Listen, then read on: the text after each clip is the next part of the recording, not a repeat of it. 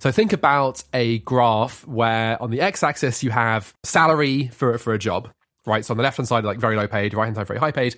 And then on the y-axis, you have how exposed jobs at that level are, right? So for robots, you have a line that basically starts high on the left and then goes down a lot. So it's very low-skilled jobs, so it's low-paid jobs that are exposed to robots, and high-skilled jobs are not at all exposed. For software, you have a very different pattern, which is that actually the lower skilled jobs are not that exposed and the highest skilled not that exposed. It's the middle skilled jobs that are most exposed. But the really interesting thing is for AI, it's a completely different pattern again. It's actually the sort of upper middle skilled jobs that are most exposed. So the line kind of starts in the bottom left, at like a low level, and then goes up and up and up and up, and it peaks, I think, at the sort of the 88th percentile of jobs by salary, right? So like really, really upper income, sort of high paid jobs, and then sort of goes down at the very top. The CEOs pay the most and not exposed so much, but the sort of the lawyers and the accountants, whatever, they actually are exposed. This episode is just so good. You're in for a treat today, or at least I loved it. So you're in for a treat if you have tastes like mine. I learned so much listening to this one over the weekend. Louisa interviews economist Michael Webb of DeepMind, the British government, and Stanford University about how AI progress is going to affect people's jobs and the labour market, something which he has been studying for many years now. Will we see mass employment anytime soon? Whose incomes are going to go up and whose are going to go down? How widely shared will all the benefits likely be? Will regulation greatly slow down deployment of all of this technology? How likely is it that AI could lead to explosive economic growth?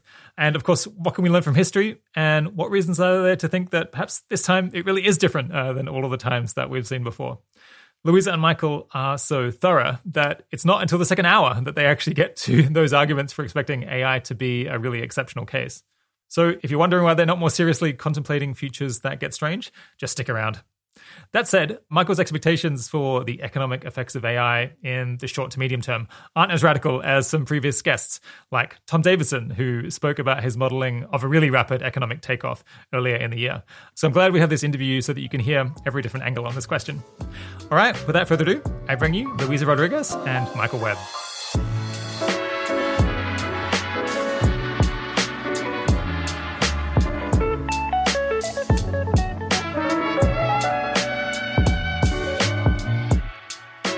Today, I'm speaking with Michael Webb. Michael most recently served as a senior aide to Rishi Sunak, where his brief covered everything from UK's economic response to COVID, to artificial intelligence, the UK's science budget, higher education, startups and venture capital, setting up ARIA, the UK's new R&D funding agency, talent visas, and many other policy areas. Before serving in government, Michael was a research scientist at Google DeepMind and received his PhD from Stanford University. He's published articles on a wide range of topics and was co-author of the now famous article, Are Ideas Getting Harder to Find? And he's also done influential work on the topic we'll be focusing on today, the impact of artificial intelligence on the labor market. Before Stanford, Michael studied at Balliol College, Oxford, and MIT. He was also at various points an organ scholar and choral conductor, an epidemiology researcher at Harvard, and a war correspondent for The Economist, where he reported from Afghanistan. Thanks for coming on the podcast, Michael. Thanks for having me. It's great to be here. So I hope to talk about the impact AI will have on the labor market over the next few years, and in particular, how it'll affect our jobs. But first, often I know a lot about guest positions on the broader topic of AI before they're coming on, if we're gonna speak about AI. And I actually don't know that much about yours. So I'm curious how excited or worried you are about, the development of AI and possibly AGI.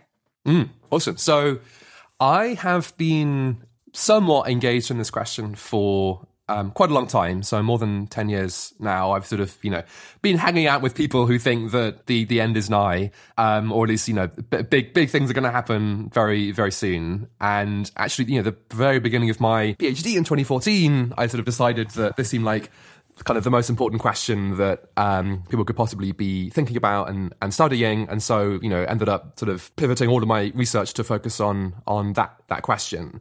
And as part of that, I ended up working with DeepMind for several years as a research scientist, and did a bunch of different things. One of the things I did which again I can't say much about because for obvious reasons it's quite confidential, but it was some kind of exercise that you might call today a sort of timelines or forecasting exercise to think about what was happening with AI sort of in the world and what it would be able to do at different points in the future.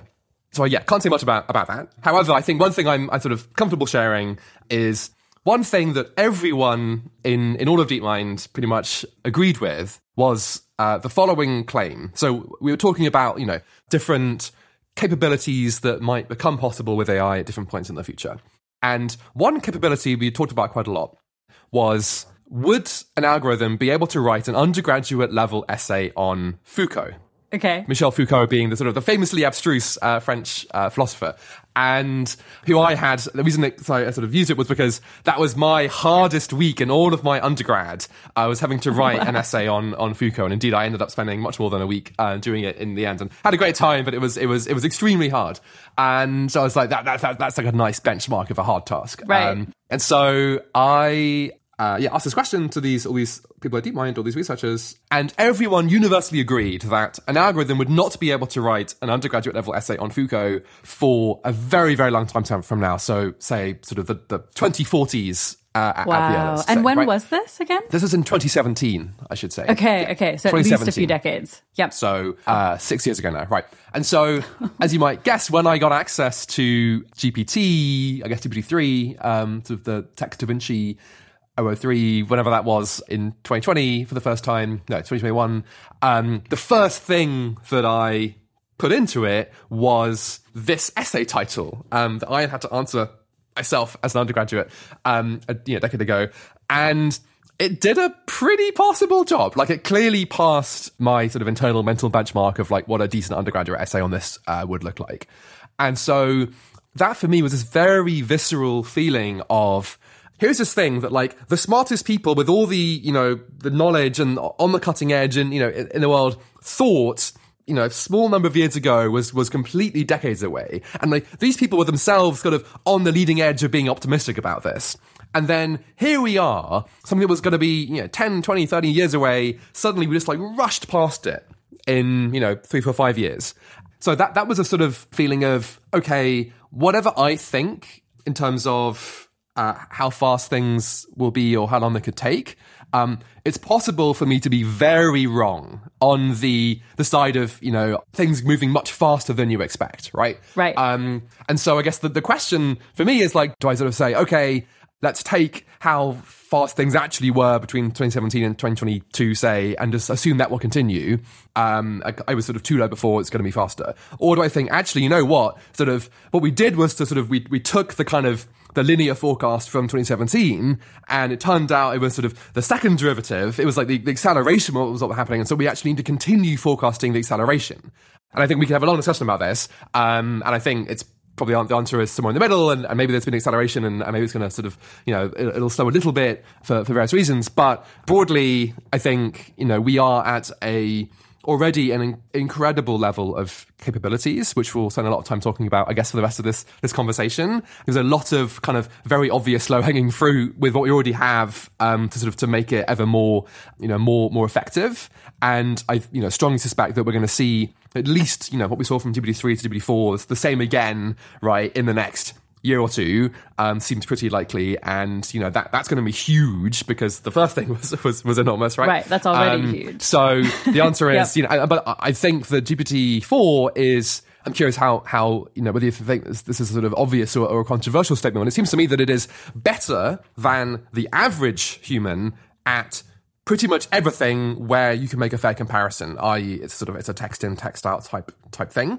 That's a massive deal, and I think people haven't sort of got their heads around how big a deal that is. Totally. I think there's a thing where they're like, well, it can't do this super well. And so like it's still clearly limited. But like if you take most of the things it can do well, it is just like both much better at that thing, and also has like a bunch of things it's like insanely better at, including just like productivity. Like even if like the one essay on Foucault is only like somewhat better than the average student's, it could write thousands of them in a day. And I feel like people miss some of the ways it's not just like roughly parity or somewhat better, but also just like worlds better in a few other important ways. But go on. So yeah, I guess, these elements we'll discuss in lots more detail over the course of today vis-a-vis economic impacts. I imagine some listeners at least will be very bored by now of hearing people geek out about exactly what it can do and how great it is. Sure. So I don't want to sort of spend lots of time sort of sharing my personal experiences of all of that, other than to say I think it's completely amazing, and I spend depending on the day it is, like if I'm in meetings all day, then no, but if I'm all day just on my laptop doing whatever it is, I would easily spend 3, 4, 5, 6 hours a day, interacting with GPT-4 or Claude for the most part. And it's just been transformative for sort of many, many areas. And pretty much anything you can think of, it's like there's a way it can really transform things. So the answer is yes, I'm extremely excited and also, concerned, because this is going to have, huge impacts, and there's, all kinds of, safety issues as well, which, you have covered well on this podcast with other guests that I think are, incredibly serious and important. Cool. Well, let's dive into your area of expertise. So as you've said already, there's been a lot of public discussion about how AI systems like large language models might affect the economy and the labor market since the release of, GPT-3 and 4. You've already hinted at some of the capabilities, but I was particularly blown away by some of the test scores it got. So it scored in the 88th percentile on the LSAT, the 99th percentile for the verbal GRE, the 80th on the math GRE. It got 5s on the AP exams in biology, macroeconomics, and microeconomics. It did much worse on writing-oriented exams, but still, the overall picture seemed to me to be that, these LLMs are just getting really good at some types of things. And as you said, good enough that they might be able to contribute more and more to the economy. And again, you've alluded to this as well. There seem to be loads of anecdotal reports of people using LLMs in their day-to-day lives. And I'm wondering if there have been any particular developments that you found, especially surprising or impressive. Yeah. So many, but let me just, I guess, mention a couple of them. So the first one is everything that it can do with code. So in particular, the fact that I can just say, make me a, interactive visualization that does this, or create something for me that, has these properties or whatever it is. It can just create that. And so something that would have taken a software engineer, a full day's work or something, I've got lots of sort of engineering experience, but that I haven't made front-end apps or whatever. And in this case, recently I was making a front-end app that I wanted to use for something. Just did it in like 20 minutes. They're like done from like end to end. Wow. And so that was just like, this is amazing in terms of what it makes possible, the sort of the reduction in cost of highly customized software or widgets or sort of who knows what in sort of so many different areas. And then this also means that you can interact much more easily with existing systems. So often you have this friction of some new technology comes along and there's like tons of work that have to be done to sort of integrate it into your existing system. So it kind of plays nicely with everything else. But because the way that one, quote, plays nicely with other things generally involves code of some kind. Well, the, GPT, it can write its own code. It can do it for you. And so it sort of makes the interaction much, much more seamless and quick to achieve.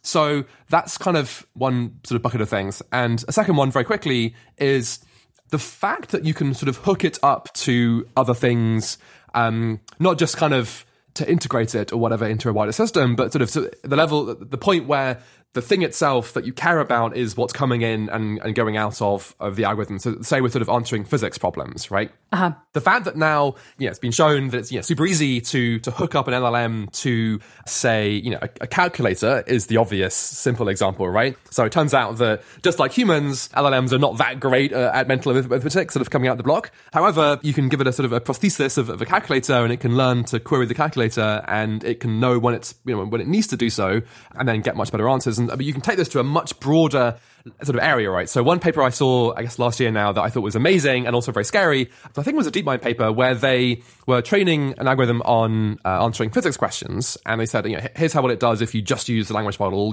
with train of thought prompting and various tricks that people have figured out are important. But then separately, let's take a physics simulator. So, over the last decades, people have made all kinds of, fancy software that is carefully designed to do particular tasks really, really well. And one kind of such software is a sort of physics simulator, and which you just, you sort of encode all the rules of Newtonian mechanics and whatever into the simulator. Right. And it's doing something like, if you do all this stuff to all these particles, where will the particles end up? Yeah, exactly. Just that kind of thing. Yeah. Okay, cool. Precisely. Great. Yeah. And so what the algorithm learns to do is you give it some hard natural language physics question. It then learns to turn that physics question into code it can use to query the fancy physics engine, right? And then on the other end of that engine, the engine produces some code as output, and then it can then read the output code, turn that back into natural language, and produce the answer to the original natural language physics question, right? That's a huge deal. And so that's just massive, right? And you're seeing this all the time today with, in sort of perhaps more prosaic, but, really, really important areas like querying databases, right? Or, all kinds of things. And so the fact that these are kind of, in a similar way to humans, we are, our brains can do certain things, but they're way better when they have, paper to write on and books to look things up in, or the internet, or friends to ask, or whatever it is. And these models, they can do all those same things. And so it means that, it's just incredible, the sort of, that they're unlimited almost in what they can do, but because they can access all these other things. They can be extended so much more easily. Right. Yeah, I agree. That is huge. Moving on a bit to the thing, we're especially interested to talk about today. There seems to be a huge range of views held by experts in these fields. I guess economic papers, but also corporate research studies and government white papers, about how big of an impact these systems will actually have on the economy. So, will all of those uses have real impacts, I guess, not just on the economy, but also, the labor market. So whether it'll cause more unemployment or reduce people's wages or increase or decrease income inequality. And you wrote this great paper on which jobs are kind of most and least exposed to AI substitution. So this thing where, AI automates away certain tasks. And I guess how that might affect people in different industries and income inequality in particular. And I want to find out how your views have changed since you wrote the paper. But before we do that, I want to dive into the paper in some depth first. Let's take things step by step. And actually, for context, the paper you looked at the jobs that were most exposed to AI based on kind of just the AI capabilities that existed and had been written about in 2020, which is when you published the paper. Is that right? That's right, yeah. And in fact, a tiny bit before 2020 because, these papers take a little while to write. You wrote the paper beforehand. Yep. Yeah. And it's worth saying a little bit about sort of the methodology sort of very, very quickly. So great. there's a whole line of papers that try to think about the impacts of the exposure of particular jobs to particular technologies. And what they generally do is they say there's a bunch of sort of data on what's involved in particular tasks in particular jobs. So in particular, the US Bureau of Labor Statistics has sponsored for a long time this wonderful project that goes down to basically looks at every job in the economy and writes down exactly what's involved in that job. Oh, cool. In a sort of standardized way. Yeah, so all these papers all use that in various iterations. And so you hand me a description of what a doctor does, say, interprets tests to diagnose patient's condition, whatever, right? So what I do with that task description is I say, it's very hard for me to sit around and sort of cleverly decide what's going to be automated because of some technology. Let's use sort of the hive mind and much, much smarter people to figure out what's going to be automated. And a really good place for that is the text of patent. So a patent, if you have an invention, you've got a patent saying, this is my invention, I might use it. Yep. And patents, what they do is, there's many, many patents for, every application of AI you can possibly think of. And so that means that sort of all these inventors have done the hard job for us of thinking what's actually worth automating with AI. And because patents go back literally hundreds of years, the same thing has been done for everything from steam and electricity to, you know, more modern IT and robots and so on and so forth. And so you can sort of back test the method and see if it works in some sense. And a benefit of this is that patents are kind of forward-looking. So at any point in time, you sort of file a patent today, basically before your invention is adopted. So think about the 20-year adoption curve, whatever, for some technology. Generally, the patent is like year 0 of that, or year -3 or 5 or something, right? So it is actually very forward-looking. And so it means you're not sort of engaging in wild speculation, nor are you sort of asking people who don't really know much about automation or anything like that. You're going to the actual experts who have incurred a cost, so it costs like $10,000 or $20,000 to file a patent. So you would only do it if you're like quite confident it's actually going to happen. So it's a way of sort of, you can think of it as like you're sort of aggregating the forecasts of a huge decentralized sort of people in the actual economy who are really incentivized to make the right decision here about their forecasts. Who are putting money on this bet. They're putting money, exactly. They're putting money on the bet, right? So that was kind of my idea. And I did this, but to be clear, there's other ways of doing it, right? So I guess the original way of doing it was so when the BLS-sponsored government people go and collect this data on tasks, they don't just collect the task word of the sentence describing it in language. They also will have all whole kinds of other dimensions of like, does this task involve upper body strength? Does it involve, writing at the level of a college graduate? Whatever it is, right? And so there's loads of these things. And so the very first kinds of papers that did this kind of exercise, 20 years ago, they picked some of those dimensions and said, let's take this dimension as capturing what it is that software can do. And then what more recent papers have done, so there's a paper that came out very recently by some folks at OpenAI and some of their co-authors, and they basically wrote down a prompt of like, here is what we think GPT-4 can do. And they got GPT-4 to go and read all the text, descriptions of the tasks and got it to label them as to whether GPT-4 thought itself that GPT-4 could, substitute for these things, right? And they also had some human labelers and they compared the human labelers with the GPT-4 labels. But broadly sort of, asking people you recruit, I don't know whether they used, Mechanical Turk or Upwork or whatever to sort of, to find the human labelers. And, you're generally getting kind of people who know they're sort of smart, but they're not generally domain experts in all the different domains of all this different automation, right? So kind of the advantage of my thing is that you're actually relying on the sort of skin in the game forecasts of actual experts in these areas, and you can backtest it. But there's also plenty of kind of bad things about patents. We can have a long discussion about like why patents are a bad measure for this kind of thing. So there's no one right or wrong method. And you hope that different methods produce similar results for the things you care about. Or that would be nice converging evidence, on certain kinds of impacts. And indeed we see that in some things, which we'll talk about in a second. So a thing that had been done before was like looking at, not just jobs, but like the kinds of skills required for those jobs, and then making educated, guesses about whether technology has the skills to automate away those jobs or those tasks. And so you mentioned upper arm strength, and I guess that's like, if some manufacturing jobs require upper arm strength and then you get robots that that are strong, then maybe it like meets the criteria for automating away that particular job, or at least like part of the job. And then you can make predictions about how many of those tasks are going to be automated away by that technology.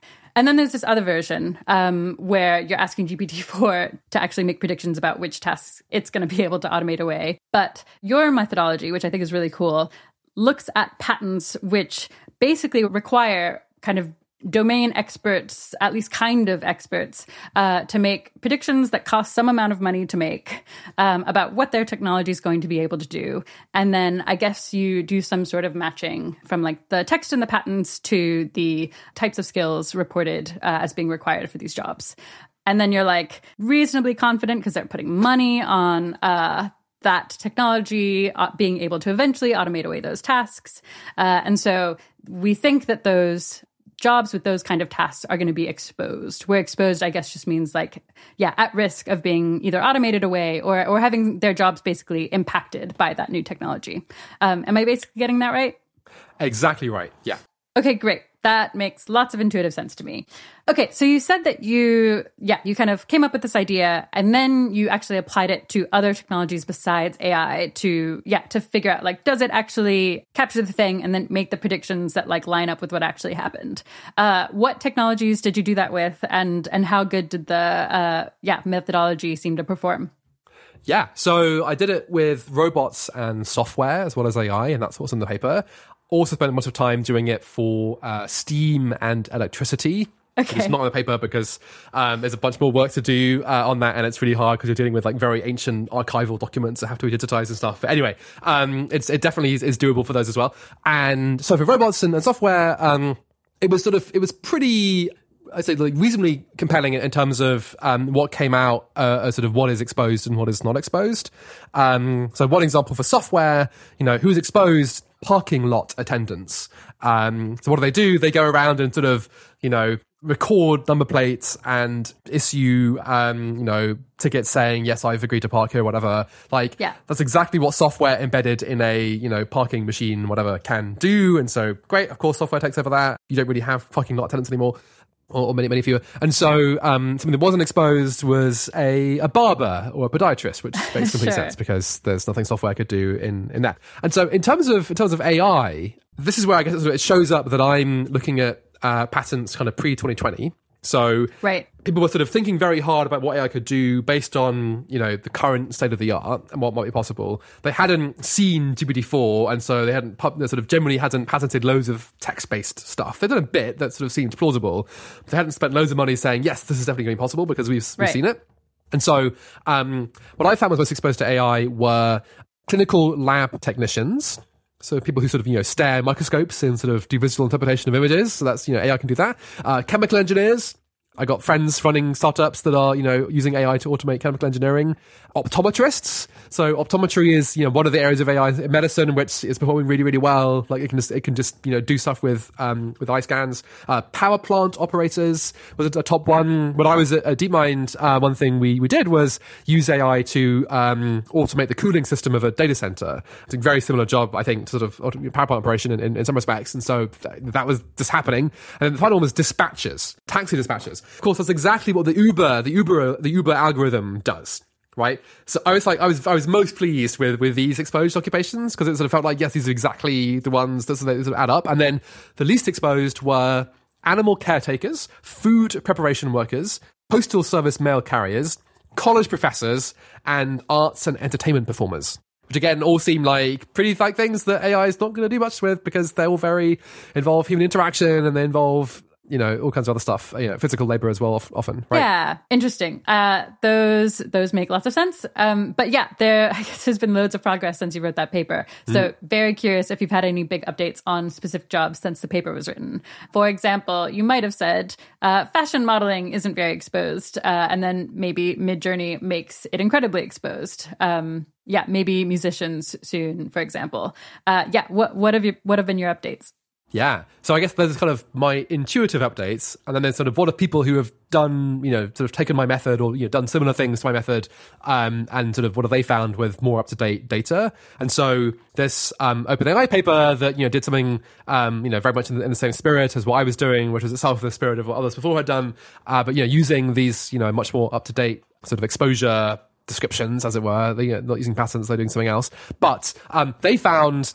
for them, the most exposed occupations to GPT-4 were interpreters, translators, journalists, poets, writers, mathematicians, court reporters, right? So very much things that that makes sense. GPT-4 could do that. Yeah, it's interesting though, because it does make sense now, but it doesn't sound like any of those were in the paper from 2020, which I guess highlights how quickly things changed, how much wider the scope for task automation has gotten since then. And it's been 3 years. Yes. Yeah. GPT-4 is like these sort of large language models that just feel to me like a completely different thing to the AI that was being studied in 2018. Right. So those are some, I guess, specific types of jobs that might be automated away or that might just be exposed and impacted by GPT-4. Were there broader patterns? Yeah. So I think, so for me, the most interesting thing in kind of my paper and also in the OpenAI paper, which they sort of talked about but sort of haven't commented on that much in the paper itself, is, so what I think these measures that we're both using, right, they're very noisy measures. Like, there's all kind of errors that are going to be showing up in terms of particular jobs because of in their case, the way the prompt was written, in my case, because of idiosyncrasies of patents and whatever, right? And so sort of you're on slightly safer ground by taking a step back and doing some averaging. So any particular job, there could be some noise. But on average, you can sort of say things about sort of categories of job or people or whatever it is. So I did a lot of work in my paper looking at, okay, if you sort of aggregate and just think about, how does exposure vary overall on average as a function of, how much education you have, or how much your job is paid currently or whatever it is, right? And so, I found a really interesting pattern of results, comparing AI to these previous technologies. So what I found was that, so think about a graph where on the x-axis you have income, or salary for a job, right? So on the left-hand side, like very low paid, right-hand side, very high paid. And then on the y-axis, you have how exposed jobs at that level are, right? So for robots, you have a line that basically starts high on the left and then goes down a lot. So it's very low-skilled jobs, so it's low-paid jobs that are exposed to robots, and high-skilled jobs are not at all exposed. Got it. The software, you have a very different pattern, which is that actually the lower-skilled jobs are not that exposed and the highest-skilled not exposed. It's the middle-skilled jobs that are most exposed. And what's cool is that this sort of reflects a pattern that lots of other very careful research in economics has found about the impact of software in particular, in terms of like it's really impacted middle school jobs. Empirically, exactly. Like really careful studies, specifically of software, it's middle school ones that are most exposed. So it's like cool that I kind of replicated that with this very different method. That is really cool. And then, but the really interesting thing is for AI, it's a completely different pattern again. So for AI, it's actually the sort of upper middle skill jobs that are most exposed. So the line kind of starts in the bottom left, at like a low level, and then goes up and up and up and up, and it peaks, I think, at the sort of the 88th percentile of jobs as by sort of by salary, right? So like really, really upper income, upper sort of high paid jobs, and then sort of goes down at the very top. Okay. In terms of it, so the CEOs paid the most and not exposed so much, but the sort of the upper, the lawyers and the accountants, whatever, they actually are exposed. Fascinating. And just quickly before we go to the story, the really interesting thing is that the OpenAI paper, using a different methodology and focusing very much on GPT-4 and these new large language models, as opposed to the sort of a slightly earlier vintage of AI I was focusing on, they like kind of replicate this figure and with their measure, and it's basically exactly the same. Wow. So the same that's pattern. Cool. Really validating. Now, actually, turns out that many of those jobs are the most regulated jobs. So the doctors and the lawyers and the accountants, they're the ones who actually have the most power in the economy and society to put up barriers and stop the exposure that might otherwise cause them to, be paid lower wages or whatever. They can pull up the drawbridge and stay happy as they are. But on the sort of the pure economics of this, sort of before getting to the sort of political economy, this sort of fancy pretend world where there's no actual humans and there's no politics, it's those jobs that are most exposed. Yeah. Were there any other findings from that paper that are worth pointing out? So I think actually there's some different papers, some follow-on papers on the sort of differential impacts across different kinds of people. So what my paper and this more recent one we're talking about is sort of there are different jobs and different jobs get paid different amounts on average, and it looks like the sort of the higher paid ones are going to be more exposed. You might also ask though, a given kind of job will have different kinds of people doing it, right? So there are brilliant genius doctors, and there are very novice ones who are just starting and don't know very much yet, right? For example, right? Are these different kinds of people going to be impacted differently by, for example, having access to GPT-4 or something similar? And so there's some really interesting papers that have sort of started to look at this experimentally. So they actually recruit real people and give them access to GPT-4 or whatever it is and see what happens. And so my favorite one of this, I think, is like very well done and is like a really sort of cool experiment, is work by Eric Brynjolfsson, Daniel Lee, and Lindsay Raymond, called Generative AI at Work, from earlier this year. And they did a really big study in a real company, and they got. It was basically technical support, sort of customer service chat agents. So sort of real humans typing over chat, guessing there's some sort of help button. They pressed it. They get the live chat with the customer support person. And they did an experiment where they were like, okay, sort of the control group doesn't get access to, I think it was, in this case, it wasn't like they were giving them, hey, you've now got an extra window open on your computer, which is GPT-4 or ChatGPT. It's like, no, we've actually embedded it. We've built it into the software that's sort of helping you inside the chat system. So it's going to suggest things for you. And you sort of click on the suggestion instead of having to write it out yourself. And so what they found is really interesting. So comparing the treatment group who have these extra suggestions from, GPT, whatever it was, versus the control group who just had the usual business as usual, is that there was a huge impact on the things they cared about in terms of, problems resolved per hour and how happy customers were, whatever. Huge impact for the lowest skill customer service agents, but basically no impact for the highest skill agents. Right. So the people who are really already crushing it, didn't benefit that much because they're just good at their jobs. Because it's suggesting things. Yeah. Exactly. It's suggesting things you were going to do anyway. So it hasn't helped very much. Whereas if you weren't very good, it's actually improving what you're doing. That is a really cool result. Yeah. So my interpretation of that is that sort of in a world where it's sort of, this is not low skill work, but it's sort of in the grand scheme of the economy, it's relatively low skilled. And there's a kind of a performance ceiling. There's only so good you can be at the best you can want to do is you can resolve the problem working with a customer human, right? That's the best you can possibly do. So there's a real performance ceiling here. And the high skilled are at that ceiling already. Yeah, right. And so what GPT-4 is doing, or ChatGPT, or whatever they were using, I'm not sure, is it brings the lower skill people up to that performance ceiling. That's why there's an impact for the low skill, but not for the high skill. There's another really cool paper that does something quite similar, very different actually, but sort of same sort of theme by, I think, 2 grad students at MIT, Shakanoy and Whitney Zhang, who are really awesome. So this other one, they got college-educated professional people, they sort of recruited them on Upwork or somewhere, to complete tasks like sort of writing press releases and writing sort of delicate emails and that kind of thing. So they unfortunately don't have sort of really good measures of prior ability. So for the other paper, they sort of had a huge track record of these customer service agents and how good they were, resolved customer problems per hour or something. Whereas for this experiment, they just basically had people self-report, how good do you think you are at writing? Not very good, quite good, or very good, right? And what they found is interesting, again, fairly small sample size, but there was basically no clear trend in the benefit of ChatGPT as a function of your prior, at least self-reported ability. So kind of the best people sort of benefited just as much as the least people who sort of thought themselves to be the least good writers.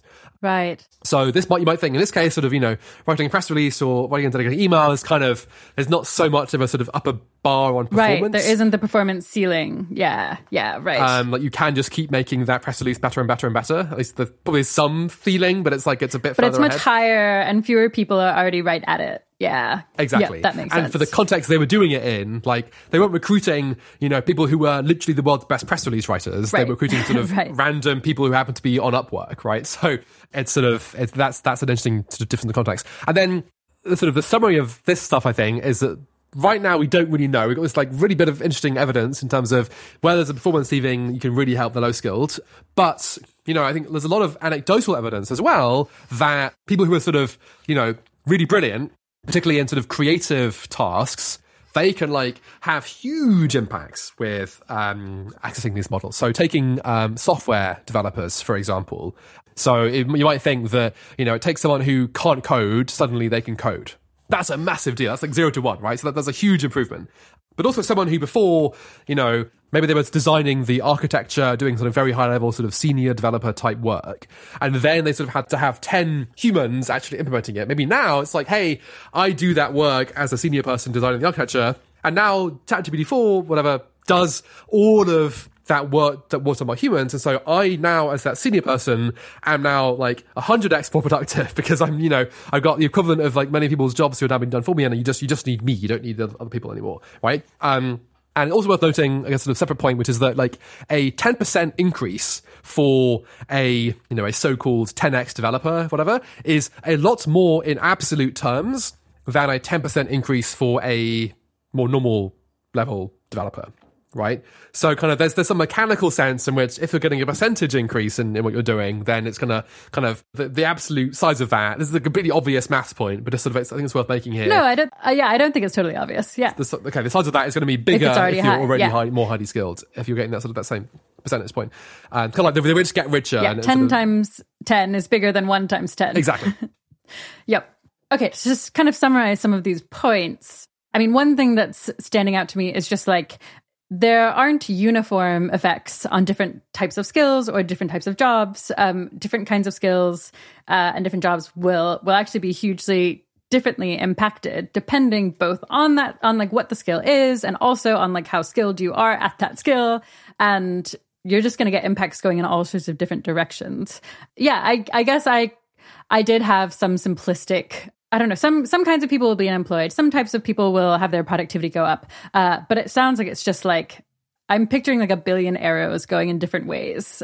Yeah, and I think, so we can sort of average out all these effects at the economy level and get something, but absolutely, I think like at the individual task level, and the thing we were talking about in terms of like, are you a low performer or a high performer, are you a novice or an expert? Like, I'm very skeptical there will be a general answer at that level. Like, you know, for a given task, LLMs help the low skilled more than the high skilled. Like that will not be something one can say about all tasks. It'll be very specific to different tasks, and the economy will sort of be evolving a ton in terms of talking about sort of demand impacts of like when you can de-skill a job, do you want even more of it? Or whatever. There's all kinds of things going on there. There's different incentives for people to use different labor in different ways. And a more general point here actually is wherever there is the most displacement. So suppose it's the case that, you know, middle high school people with college degrees are the ones who are kind of, most of their jobs are being sort of exposed and possibly automated away.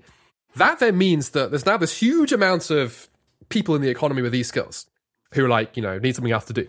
So if you are an entrepreneur, you have a massive incentive to figure out how to make those people productive. Right, to invent jobs, invent ways of using those people's labor to create value for the specific kinds of skills they can have. That they can do, but that GPT-4 can't do yet, or something. Exactly. And that's always a sort of constant dynamic process where you'll create, as soon as there's people out there with sort of certain skills that, you know, right now, those things are being done by GPT-4, but like they are still very skilled people, someone's going to come along and figure out what can we get them to do that is very valuable and will create value. That's true whether we're talking about very, very low school people who, you know, can't read and write, whether it's like very high school people who've got, you know, PhD degrees and yet, you know, the research has to be done for them or whatever it is, right? That process is always going to be happening. I think right now there's a sort of, you know, really interesting point where it's like, in a sense, GPT, like what GPT-4 or whatever can do, like that's now the baseline. So like as a human, what can you add on top?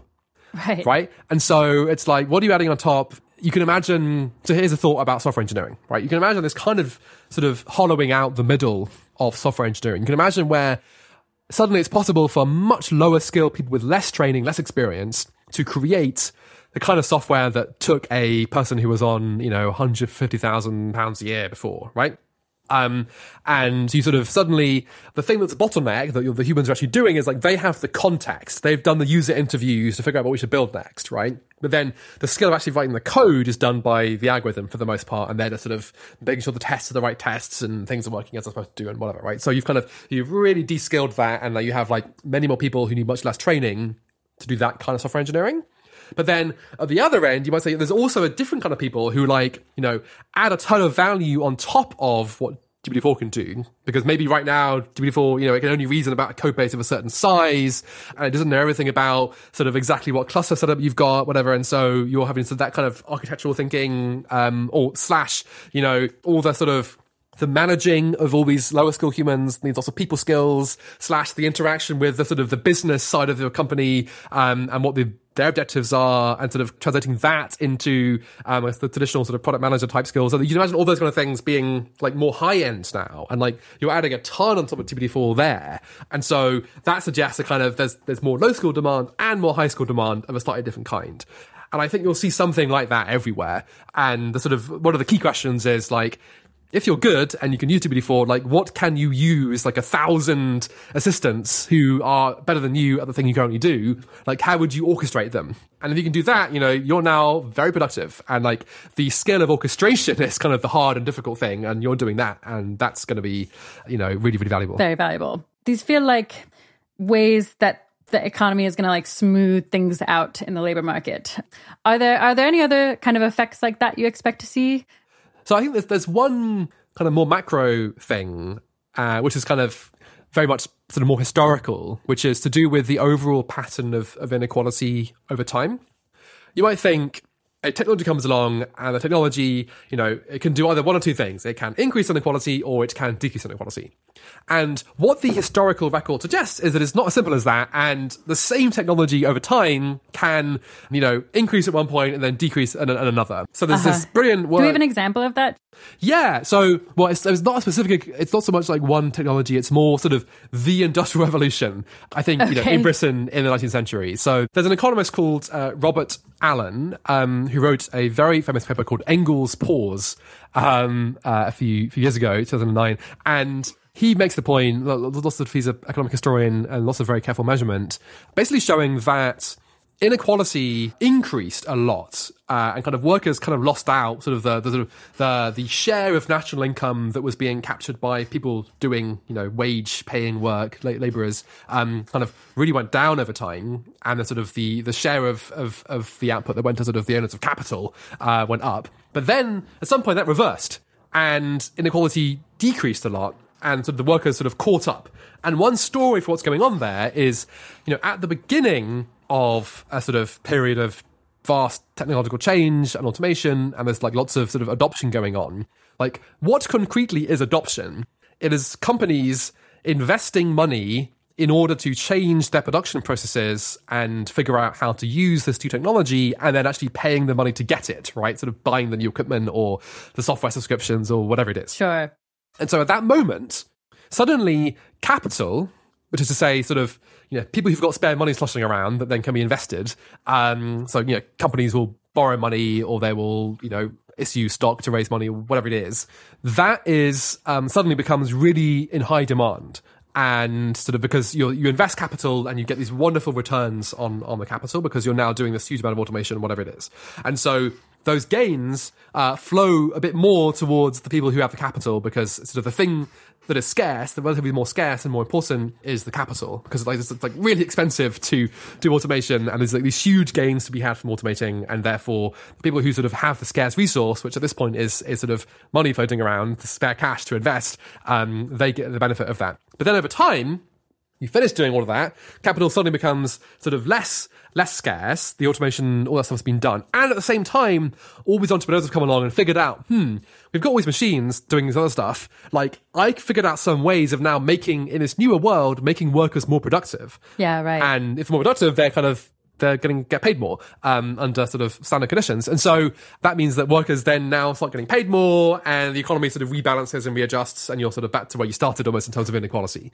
And this, by the way, is over like, 50, 100-year period. So these are like very, very long-term historical stuff. Longer run effects. Yep. Yes. And so I would not be surprised if we saw something similar today with AI, and maybe it'll happen faster, but I think it's quite possible you'll see something similar. Cool. So I want to move on a bit and get into some of the specifics about the shortish term. So what might happen while AI systems are, increasingly capable, but before we have AGI? We don't know how long that will be. Maybe it's just the next few years. Maybe it's 5 to 10 years. Maybe it's longer. But I'm interested in this partly because, for one, it's easier to make predictions in the near term, and especially when the state of the world will more closely mirror things that we've seen before. But also just because even if the world might look really crazy once we get to AGI, I'm still personally very curious about what the transition is going to look like. There's this thing I'm often tempted to do, which is just like, imagine what the world's going to look like when we have AGI. Like, that could be insane. But like, if you took that away and assumed that AI's abilities would be capped before AGI, things are still going to be really remarkable and different. And I feel like it's easy to ignore that, like, just very soon, those things will start to impact our daily lives. I mean, they clearly already have, but probably more and more. And so I want to spend some time focusing on that. Just to say first, like, I completely agree that I think if we stopped all development of bigger language models today, right? So GPT-4 and Claude, whatever, they're the last things that we train at that size. So we're allowing lots more sort of iteration on things of that size and all kinds of fine-tuning, whatever, but like sort of nothing bigger than that, right? No sort of bigger advancements. Just that, what we have today, I think is enough to power, 20, 30 years of, incredible economic growth. I think it's sort of, this is certainly huge. Feels like as big as the internet, right? Already, like right. Easily. Cool. Okay, that actually is a really helpful comparison. So yes, we're already in an exciting place. Yeah, great. I'm glad we're on the same page about that. And actually, I wasn't totally sure we would be, and I trust your judgment on it more than mine as the labor economist. But yeah, I guess to get really concrete about what that's going to look like, it seems, I guess, intuitively obvious to lots of people that if a technology like this suddenly comes along and it can do lots of jobs better than humans can, then the people who had those jobs are going to find themselves unemployed very quickly. So I'm curious. I think actually that story is like at least maybe wrong, despite the fact that it's kind of a natural thing to think. So I wanted you to tell me why that's wrong. Or at least why it might be. Yeah. So I think there are lots of different ways that it can be wrong. And those ways are all like really interesting. So we should sort of spend some time talking about them in a bit of detail. Great. So there's a few sort of buckets of explanation or sort of conceptual points to make here. The first one is around this idea that, if some jobs get replaced by technology, then the people who did those jobs, they are just thrown on the human slag heap and there was nothing for them to do and we're all like immiserated and, isn't that terrible? And all we need is we need to urgently move to, a UBI system or whatever it is, right? But sort of here is the story as to sort of why that is not necessarily true and why the history of the last, I guess the entire economic history pretty much of humanity so far, that hasn't happened. Why is it? So the first point to make is, let's take the following scenario. So right now, we all spend a decent chunk of our income on food, let's say, right? Let's take food. Think about food that you sort of go and buy in the grocery store. So maybe every week you go and do your weekly shop, right? And maybe you spend £50, maybe spend £100, who knows, right? And so over the course of a month, maybe you're spending, I don't know, £300 or £400, right, on groceries. Let's say it's £400. So now suddenly suppose that some amazing automation technology comes along, and all those people who were, driving tractors and managing farms and driving lorries that, move things around the country and around the world, and, all the people working in food processing plants and, all those things, right? They're all fully automated just tomorrow. It's amazing. And those jobs have all gone. And it's all done by these incredibly much cheaper, robots and algorithms and who knows what. So there's all kinds of clever vertical farming going on, you name it, right? And suddenly that means that the actual cost of producing this stuff, before you were paying all these salaries to these humans and now the LLMs are doing it for free, or virtually for free, right? So what was your shop of £400, right? Maybe now it's gone down and it's £50. Right, it's like this is obviously a sort of silly accelerated example, but sort of sure. Suppose that's the case, right? You did a huge automation and you've now, everyone in the country, they were all spending £400, now it's £50. So what does this mean? So, okay, on the one side, we've got a bunch of people who are now don't have jobs, apparently, right? Sort of all the farmers and the tractor drivers and the food processing workers and so on. And also, though, every single person in the economy has now got an extra £350 per month in their pocket. Right? So their jobs haven't changed, right? Everyone else in the economy is doing the same as before. Everything else is like, the only thing that's changed is now food is cheaper. So you've all now got an extra £350 per month in your pocket. So what do?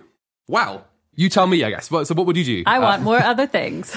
Okay. I probably don't want more food because probably I'm eating enough food. But I probably want to spend that $350 on, I don't know, a nicer flat. Or actually, maybe I want to donate. That'd probably be good. But still, I probably want things that other people could create for me with that more, additional money. Right, yeah. Exactly. So let's just go through those examples, right? So you said, you said probably not food. So I actually suspect that you might actually want more food, but you go for fancier food. So you would now go to restaurants much more. Sure. Right? Yeah. Yeah, that sounds right. And the restaurants are now going to be, kind of what you're paying for is the fact there's a wonderful chef who, is from a certain town in Italy who sort of hand rolls the pasta every morning. And so you're sort of paying for actually a much more human intensive form of food than what you're getting in Tesco or whatever, right? Or maybe you are saying, you know what, I'm going to work on my mental health. And I was just paying £10 a month for a Headspace subscription, but now with an extra £350 a month, I can afford a therapist. Again, Two therapists. And so, again, that's, now extra demand for new jobs that didn't exist before. Now, a couple of other things that are a bit different, right? So, you mentioned, funny enough, you said, I might get a better flat, right? So that's really interesting because flats are these inanimate objects, right? There's no sort of labor involved in sort of a flat sort of continuing to exist.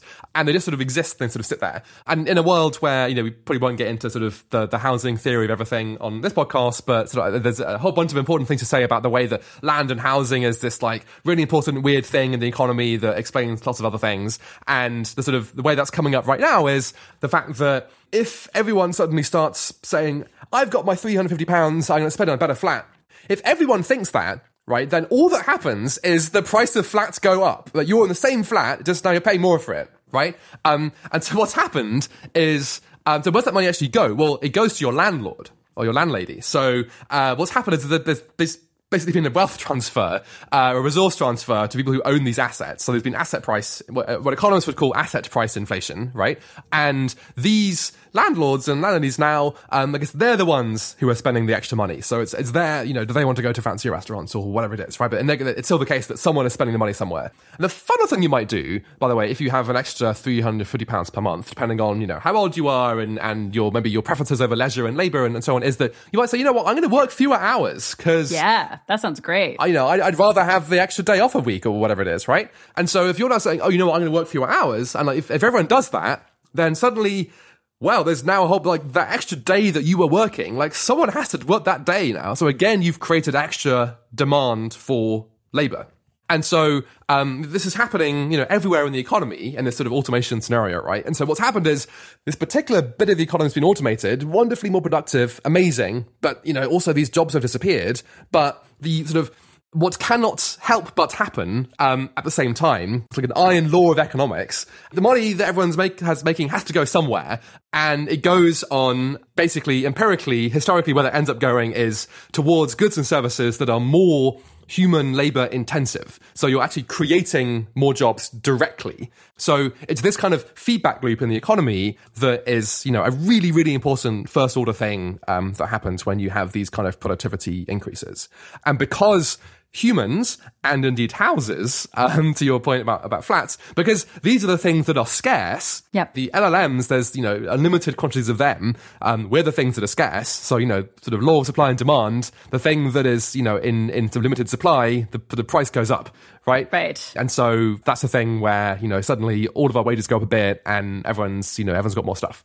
So that's that's like the good story, right? That's broadly what has happened over the last 200 years. That's why we are all in these weird jobs that did not exist 200 years ago, and we're all much, healthier and hopefully happier. Right. I don't think I fully internalized the extent to which this does just happen constantly and has happened over the past few centuries. And like obviously we're not doing the same jobs as people were doing 200 years ago. For example, a fact that I read was something like 60% of the jobs that exist on the US labor census today didn't exist something like, 60 or 80 years ago. The exact numbers are probably wrong, but it's something like that. And that's pointing at this general thing happening loads in a way that is just really not obvious to me unless I think about it. I guess this AI case seems different in that it might happen even faster. And the like amount of automation that's possible might be more extreme. But at least at least for now, when we're talking about like can automate some tasks, but not the vast majority of them, it does seem like if you look back historically, the kind of thing that happens is this like shift to an economy that, where people are doing different sorts of jobs over time, and not one where there's like mass unemployment. Yeah, am I getting that picture kind of right? Exactly, yeah. Cool. And the reason that happens is because as things get automated, the amount of goods being produced in the economy, are going up almost by definition. If they weren't going up, why would you automate it? And so you've like goods about going up and so does human labor and demand for that labor because people can afford to spend. Right. And so they end up getting allocated to, ever more productive or useful uses that serve human needs. And to your point around, this happening for a long time. So my favorite example is, again, I guess I started with agriculture and food, right? So let's think about agriculture. In US example, in 1790 in America, 90% of jobs in the economy were on farms. 90%. Right. Today it's 1.7%. And it's amazing if you look at the sort of the graph of this, on the x-axis you've got time and the y-axis you've got percent of jobs that are on farms. It's a surprisingly linear. It's a straight line from 90% in 1790 to close to, 2 or 3% in about 1960. And then it's sort of, it can't go much below that from that point to today. So it tells a bit, but it's very, very linear, and very steady and very slow. Yeah, I think in my head it was something like decreased a lot at once as like new technology, a couple of important new technologies were introduced, and then that like automated a bunch of tasks away, and then those jobs stopped really existing, and those people kind of moved on to other things slowly. Yeah. But I guess if it's linear, I don't know. I guess it makes me wonder if the whole process is actually just like smoother than I'd imagine. Yeah. Okay, so you said there were a couple of things that can happen that mean we don't necessarily get mass unemployment. And it sounds like this is one, the economy kind of shifting in response to these changes in like the availability of certain kinds of labor. What are other kinds of things that can mean that you don't get this extreme unemployment effect? Great. So that first thing was a kind of very macro, this sector of the economy has no humans anymore, and those humans all end up doing other things in other sectors of the economy, and possibly new ones as well. So a second thing is, okay, but let's still just look at this one sector that's getting automated and think about whether it really is the case that when you have big automation in a sector, the number of humans go down. Again, that's intuitive, right? Sure. Automation means fewer humans. Done. Turns out it's not that simple. And so there's a few examples I guess I'll start with, then we can talk about sort of what the broader lesson is. So here is one example. I think this is due to Jim Besson, who's an economist, who studied ATMs. So ATMs, where you cash machines, right? You go to a bank branch and get cash out. So before ATMs, there were individual humans in the bank who would you go up to them and show some ID and get your account details, and they would give you some cash, right? And bank tellers, I think they were called. And you would think, right, ATM comes along, that's it for those people. No more bank tellers, huge declines in employment in the banking sector. Right. And what in fact happened is something quite different. So the ATM did indeed reduce the number of people doing that specific task of handing out money, right? But of course, there are other things people do in bank branches as well. The big thing that happened is that because a given bank branch no longer needed to have all these very expensive humans, doing the cash handing out, it became much cheaper to open bank branches. And so, whereas before there were only bank branches perhaps in, the sort of larger towns, whatever, suddenly banks were competing to open branches everywhere because the more you can, go into the smaller and smaller towns and whatever, villages, who knows, you can, have more customers and provide a better service and so on, right? And so what happened was the ATM meant there were fewer staff per bank branch, but enabled the opening of many more bank branches overall.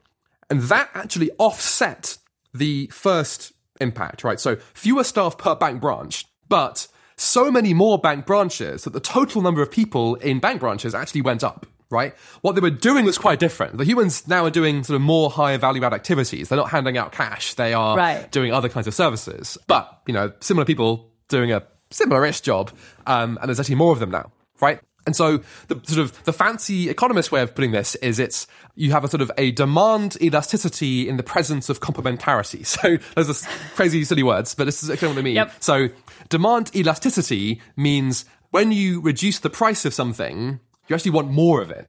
So automation generally brings the cost of things down. But what normally happens is you just like, great, I have the same amount of stuff. You say, no, I want more of that stuff now. Give me more. Then in the presence of complementarity, that means that, so complementary, we think of, if humans are complementary to the automation, the technology, whatever it is, in some way, right? There's still some humans involved, like fewer than before per unit of output, but still some. Sure. Then, because people now want more and more of this stuff, it's sort of each unit of the thing is more automated, but there's still some humans involved, and therefore you end up possibly having ever more humans totally demanded, doing slightly different things, but still roughly in the same ballpark. Does that make sense? Yeah, no, that makes perfect sense. Okay, here's another historical but somewhat more recent example that I think illustrates this point really interestingly. So let's think about computers. And think about computers in, I think, the 1980s. So in the 1980s, as I guess at many points in history, Britain was really worried about its productivity. And it was particularly worried about its productivity compared to other countries. And at some point in the 1980s, it was very worried about compared to Germany, because Germany has like way better manufacturing and so on. And we were like, why are we so rubbish at this? And so there was commissioned a series of studies by NISA, which is the National Institute for Economic and Social Research. And they did a bunch of really fun studies. So they sort of sent a team to go and look at exactly what was happening inside a set of matched plants. So you'd find like a furniture manufacturing company in Germany and one making the exact same or similar product in the UK. You go and visit both of them and say, like, what is the same, what is different about these two plants? And do that for a bunch of different areas. And okay, so they were kind of like, basically, it turned out that in every possible industry they looked into manufacturing, Germany is more efficient. And they were like, well, let's try hotels. Maybe in the service industry, Britain is better. But hotels and same thing was true, Germany is much better at hotels. And there's a particular, like, it's almost a throwaway anecdote that I think is really interesting about hotels in Germany in the 1980s from this study, which is that they were looking at the use of technology in lots of different areas, throughout these studies. And they were looking at, in particular, then the use of computers in hotels. And there's sort of a very striking conclusion they had, which was that in the UK, sort of hotel managers saw computers as a way to keep the quality of service the same, but be able to employ a less skilled person to provide that service, right? So it's like, before you had to be able to, I don't know, read and write really carefully and manage records and whatever, and now all you have to do is like, press a couple of buttons on a computer. So, right, okay, so you're basically reducing the cost of the labor. In Germany, however, they were like, no. We can use computers to have the same humans, but now providing a much higher quality of service. And so you sort of generally have, you always have these options as a person, running a company, and which you will choose will depend on all kinds of interesting strategic factors. So thinking, I guess, ahead now about automation, I'll give you two sort of contrasting examples. So supposing that GPT-4, whatever, makes salespeople much more productive. So now, your salesperson, one salesperson would bring in, £10,000 of sales, and now they bring in, £50,000 of sales. If you're the CEO of this company, are you like, great, I can keep revenue the same and cut my sales force by 5 times? Or do you say, I'm going to 5x my revenue? I'm pretty sure most people would choose to 5x their revenue, right? So that's a case where sort of the elasticity works such that you're like, great, give me more, right? It's cheaper, so give me more.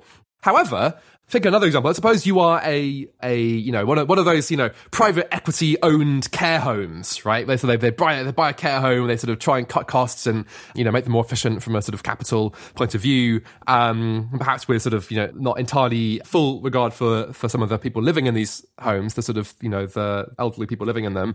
And you're like, okay, supposing that as of now, GPT-4 can in some way make nurses twice as productive. So maybe it does all of the prescribing and all the sort of admin type tasks that nurses have to do. What does the manager of the care home do? Do they say, great, I can now keep all the nurses and they can spend much more time with patients? Or do you say, great, I can fire half the nurses and provide the same quality of care? Probably, at least some care homes are going to do the second thing, right? And so I guess the broader point here is that sort of it can go either way. And generally you'll have, some companies that choose to prioritize quality and compete on quality, and others which choose to prioritize cost and compete on lowering costs. And both those things can happen at the same time in the same industry with different companies, right? Yep. Yeah, that makes tons of sense. Really, really good examples. Yeah, was there another, kind of effect that's not just like unemployment that you wanted to talk about? So the final thing I think is really interesting to think about, and is often not intuitive, is thinking about the impacts on individuals, right? So we've accepted that there definitely could be some individuals who are, whose jobs existed and then they disappear because they're being automated. Nothing I've said so far is saying that doesn't happen. That certainly happens a ton, right? And I've given you some examples of why we shouldn't worry so much perhaps about it, because there's like more demand in other bits of the economy, whatever. But like, what does that look like for the actual person experiencing it? And is it good or bad? And, when is it good or bad? And so there's a couple of like really interesting facts about the way things kind of work in the economy that I think are worth touching on briefly. So the first one is that there is this not very nice term, but it has a benign consequence. So the term is natural wastage. So if you're a company and you're hiring people, so let's say you're McDonald's, right? And you're McDonald's and people sort of leave, their average tenure is they start working for you and 6 months later they leave and go and get a better job, right? Yep. So that sort of half of people leave within 6 months, whatever, that's called natural wastage. People are sort of naturally leaving. And you would include people retiring and whatever as well as part of that. Also natural churn. So that means there's this sort of very natural attrition happening in all companies all the time. And so supposing, let's take McDonald's as an example. So if McDonald's somehow automated everything, like the burger flipping and the cashiers, and they've been trying for a long time, right? They're sort of slowly happening, but there's still some humans there right now. Supposing they did it, right? All they would have to do is stop hiring any new people, right? And within a year, they would just have no employees, because just within a year, everyone naturally leaves and goes and get a better job anyway. That generally is what happens. Right. So the average tenure is like 6 months at McDonald's. Okay. So you just sit and wait, and everyone goes of their own accord. No firing required, no displacement required, right?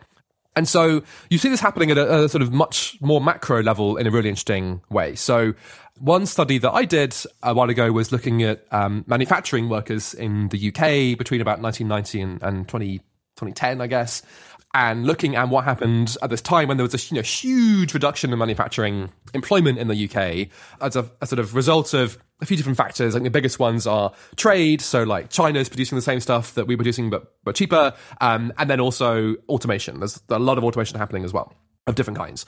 And what's really interesting is if you look at the age profiles of who is working in manufacturing, and ideally you would sort of trace individuals over time, which I was doing a bit of in some other areas. Cool. And what happens was really interesting. Okay, so here's sort of some astonishing facts. These numbers could be slightly off. I'm remembering them as it was a while ago, but they're sort of directionally correct. Sure. So the number of people who are age 60, or let's say 55. Okay, so people are age 55 working in manufacturing in the UK. So let's say 1990, number of 55-year-olds working in manufacturing compared to 2010, number of 55-year-olds in manufacturing. At this time when the total number of people manufacturing is maybe it's going down by some enormous percentage. I forget exactly Sure. what, right? But like it's huge declines. The number of 55-year-olds actually goes up over this time period. It increases. The number of 25-year-olds goes down 90%. Wild. Okay. Right? So you see what's happening there? Can I actually just guess what's happening? Yes. Yeah. Tell me. Okay, so it's something like people that are like kind of young and deciding what field to enter are like, I'm not going to enter that one. That's a dying industry. There's a bunch of manufacturing. China's doing it. That seems dumb. I'm going to go into something else. And then older people that were already in the industry, they're like, they've got loads of career capital there. They're like good at their jobs and they like keep doing it. And they end up being kind of a larger proportion of the like share of workers in that field as they like get older. So like fewer people enter, but they just like stay in it and like do a bigger proportion of the jobs available. Is it something like that? That is exactly it. Exactly that. Cool. Right? And it makes a ton of sense, right? Because if you're sort of the mastermind organizing the economy and sort of allocating people to different jobs, like, obviously that's not what's happening, but like if you were the mastermind, you would choose, it would naturally be the right thing to say, no, people who've got all the human capital and they've worked in the industry and they're going to find it really hard to move, let them keep the jobs. And then the young people, they shouldn't get into it because that's a bad bet for the long run. They should do something else, right? And obviously, people sort of make those decisions for themselves and that's what happens. Yep. So you have these, really, really interesting effects of that kind. The same thing, by the way, happened. So we talked a little earlier about farm jobs in the US, right? And one thing I've done is I've kind of plotted, so you can really, it's amazing, you can link people over time in the census. So every 10 years there's a census, they sort of count every person in the entire economy. This goes back, hundreds of years, and you can link people over time, and you can also see their occupation. And so you can see, who is kind of staying in being a farmer, who is leaving, right? And what's happening is, if you trace, so at this time, over, more than 200 years, where people are, the percent of people working in farms goes from 90% to whatever, 1%. Over that time period, every single cohort of people, people who are born and start working, the percent of a given cohort working in farming only ever goes up this entire time period. People sort of start working in farming, and they live their careers there, and they're happy, right? And so fewer people start every single decade, but the people who are sort of still in it, they stay in it. So this happens on this huge long macro timescale. And so to again bring it to the future, or think about the future, who today is thinking, I think being a taxi driver is going to be a great plan in a world of self-driving cars, right? Probably not, fewer people today are thinking that than 20 years ago. Or who's thinking, I know, suddenly all the press, 5 years ago about radiologists being automated. Who's thinking, for my medical specialty, I want to be a radiologist. Now, the really cool, ironic, interesting thing about this is that this can have this really funny short-term effect where the technology is promised. Everyone updates to say, oh, these jobs aren't going to be there anymore. But it takes longer than expected, and so people stop moving into the field, but it hasn't been automated yet, which means that actually wages go up for that field. There ends up being like a shortage. Oh, wow. Yes, and there is right now, I believe, last time I listened to this, there's a shortage of radiologists. And I'm sure there's many reasons for it, but one, very interesting story you could tell is people are forward looking, why should I go into this? But it hasn't actually been automated yet, so there was a shortage of humans. So the big macro thing is that. So older people stay in, young people sort of move and do different things. That's by far the most important individual level effect. So those are two very rosy pictures I just painted for you, right? And so the final thing on this point, sort of the third point, which is a less rosy one. That was sounding a bit too good to be true. Yeah. So I think most of what I just said, that is true. This is what happens. This is sort of the majority of what happens in the economy, and it's why people generally have, they have jobs, and they get paid more over time for in their work. Now, where does that go wrong? It generally goes wrong in a couple of sort of circumstances. Namely, it's very inflected by geography. So what we know in terms of where can you go and see people who have actually really been hurt by a automation technology coming along, or maybe a other kind of, so trade as a big example, China comes along, suddenly makes things cheaper. If you are a young person in a big city and you were doing some job, then that job goes away, whatever. Loads of other jobs. Yep. Fine. You go in loads of other options, go and do something else.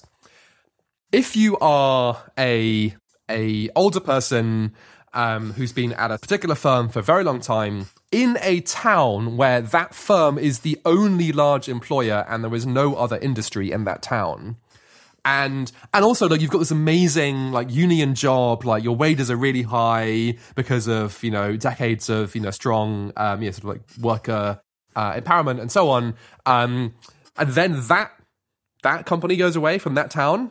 Yep. That is not a good place to be, because empirically people turn out to be stuck in their towns, right? They just don't like moving. And if you're in your whatever age, 40s, 50s, got a family, kids are in school, and your job goes away, own your house. Exactly, in school. Yeah, it's your house is now worth nothing, so you can't, because there's no jobs anymore, so you can't sort of sell up and move somewhere else. That's really hard. You can't sort of sell your cheap house and move to a much more expensive house in a city somewhere else, right? Your kids are in school, as you're saying, etc., etc. So what you see is people they kind of get stuck, and there is no job of any comparable quality that they can do.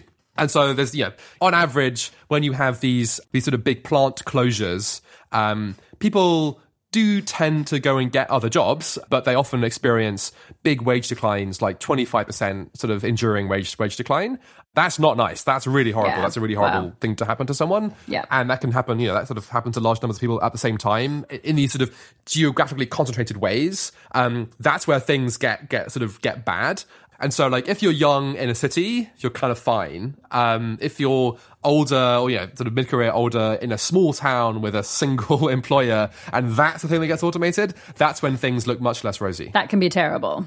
Yeah, and I guess I do feel like those stories come to mind for me more than the other stories. I guess just because they'll be newsworthy. Like, person leaves job, gets other job. It's like no headline there, right? Yeah, exactly. Yeah, and by the way, so an interesting thing. Here's my, I guess, natural optimism coming through quickly on this point, which is that thinking about large language models in particular, right? Like what they automate is generally cognitive tasks, and cognitive tasks, I've not actually looked into this carefully, but my strong hunch is that they tend to be clustered in cities. Well, I guess you find some examples of like a call center that is placed in some kind of, random middle of nowhere city, because there's, lots of sort of cheap labor and not many other options there. Yep. Do you see bits of that? But it feels like sort of it's a bit less common than these sort of previous cases where it's like a particular factory that made something, and like it was in this village it was a coal mine, and like it was there because that's where the coal was. I think today there's like ever more, urban agglomeration and so on. Yep, that makes sense. So some foreshadowing about the fact that AI might have different kinds of effects than technologies that have been worse for people who couldn't move. How quickly do these adjustments typically happen? Because I'm wondering if one of the reasons that it's, so smooth in many of these cases is because, technology gets rolled out slowly. Whereas in the case of AI, the rate at which AI might automate different tasks seems pretty quick. Plus, AI seems to me like the kind of technology that doesn't intuitively require a bunch of physical infrastructure to be built. So, I don't know, like the way banks and ATMs did.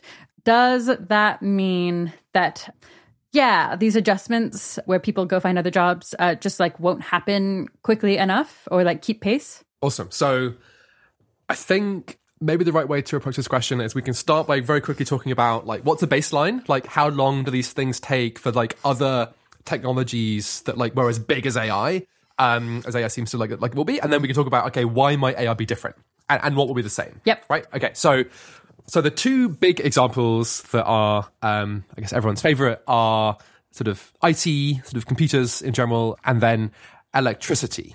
So these are probably the two biggest general purpose technologies of the last, certainly, 150 years. So how long did they take? Well, there's an astonishing sort of regularity in how long these things took. So if you date the arrival of electrification to 1894, which is the time people, economists who study this, tend to use, I think it's a couple of years after the first sort of proper power station was built. Okay. And if you date IT to 1971, I'm not sure why economists use that date. Maybe it was when, I don't know, some sort of IBM mainframe properly came online or something. I'm not sure. Sure. Anyway, so those are the dates people seem to use in economics, right?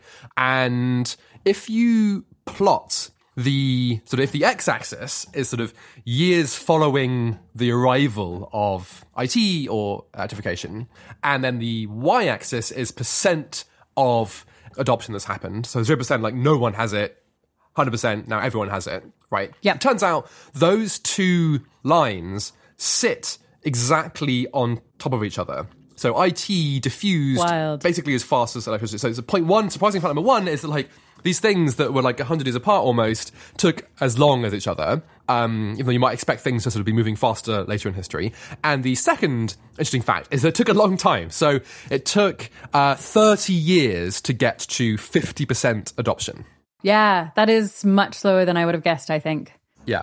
And these things just move really, really slowly. And this is true both for sort of households adopting technology or getting access to these technologies, and also for industry. Uh-huh. And so we can tell you all kinds of interesting things about sort of how long it took. So one sort of, I guess, final quick interesting fact. So if you think about all technology and capital in the economy, so I guess take the US, right? So think of every bit of factory equipment and every computer and everything you might think of broadly as technology, capital, equipment type stuff, right?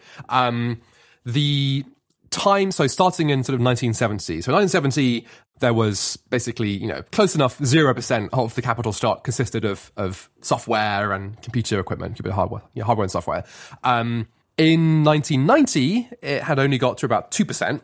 And then by 2000, it had got to 8%.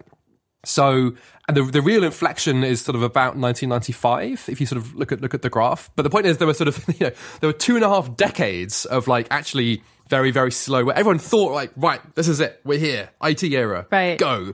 And, 25 years later, nothing to see. And only, right, after 30 years, do you sort of see a real increase. And even then, right, so even in 2000, only 8% of the capital stock consists of computer software and equipment. Yeah. And was most of the thing happening in that early period, like the technology improving, or was it just like the technology being incorporated into the world and like, the world catching up in various different ways took that long? Very much both. Very much both. Oh, okay. But think about technology in the 70s, right? So compared to like 1990s, like the IT was getting ever more user-friendly, ever cheaper. Moore's law was happening all through this time, right? So you wait a few years, it gets twice as fast and half as expensive. Right. So that's happening, and people always wait a long time to get to the point where it's actually worth adopting. And it takes a long time for sort of companies to adjust all their operations to make good use of this stuff, right? And we'll say more about that in a second when we sort of think about LLMs. Another example, actually, which is interesting, is the automation of the sort of the telephone system. Uh-huh. So generally, like you've seen these photographs of like generally women sitting in front of these huge panels and like connecting calls, right? Plugging different calls between different numbers. Yep. So the automated version of that was invented in 1892. Okay. However, the number of sort of human manual operators peaked in 1920, so 30 years after this, at which point AT&T, which is like the monopoly provider of this, is the largest employer in the US, right? They are the largest single employer in America. 30 years after they've invented the complete automation of this thing that they're employing people to do. And the last person who is a manual switcher does not sort of, lose their job, as it were. That job doesn't stop existing until, I think it's like 1980. So it takes 90 years from the invention of full automation to the sort of full adoption of it in a single company that's a monopoly provider and can, sort of is in charge of, can do what it wants, basically, right? And so the question perhaps you might have is like, why on earth? Yeah, what the heck? Why is that happening? Why is it taking 90 years? So it's to do with a few things. So one is the extent to which when you start using humans in the system, you build everything else around the humans. And so the humans are generally doing a bundle of different tasks. And the switching is kind of the most important one, but it's one among many. And you end up having to sort of do a ton more sort of corporate process reorganization to be able to do the automation. And that takes a long time to unwind yourself from the world where everything goes to this human, because there's many more things happening than just a switch that's been switched. And then the second thing is that, so this is, both of these are very generally applicable. Second thing is that it costs money to switch from a manual exchange to an automatic one. And, money isn't free. And if you're a company, you are going to make investments that, make economic sense and not do the ones that don't make economic sense. So the way it worked in the case of AT&T was in the really big cities, think about there's a fixed cost of automating any particular telephone exchange. The exchanges, are physically located in different places. The telephone exchange in a city is going to have, thousands and hundreds of thousands of wires coming into it, right? And so it's like, by switching that to automated, you save loads of humans. Whereas all these different exchanges in the middle of nowhere, like in much of rural areas, right, they might only have one human. You don't save much by switching, but the cost of doing all that change and equipment is actually still really high. There's a huge fixed cost, and so you don't bother doing it until you really, really, really have to. And so if you look at the history of AT&T, they started by automating these big cities, and the very last thing to be switched over to sort of from human to automated was this, like, I think it was on some island somewhere, like a tiny population. That was just like the last thing that was worth doing. Right, that makes sense. Right, and so This is, I guess, sort of a good, interesting segue into sort of, why large language models and AI in general might be the same or might be different. Great. Let's start with the ways they might be different, and we'll come back to the ways in which they're actually similar. So how might this new, breed of language models and AI in general be different in terms of how long it takes the economy to adopt them and what that means for the economy and people's jobs? So I think the first really interesting thing is that these large language models are general purpose, like from day one. So, you train GPT-3, GPT-4, Claude, whatever, and out of the box, it can do marketing, it can do writing emails, it can do science, it can do everything, right? Coding, yep. Coding, yeah, exactly, 100%. And generally in history, so like, the PC, when the PC first came into existence, it could do, there was one killer app. Which, do you know what the killer app was for the PC?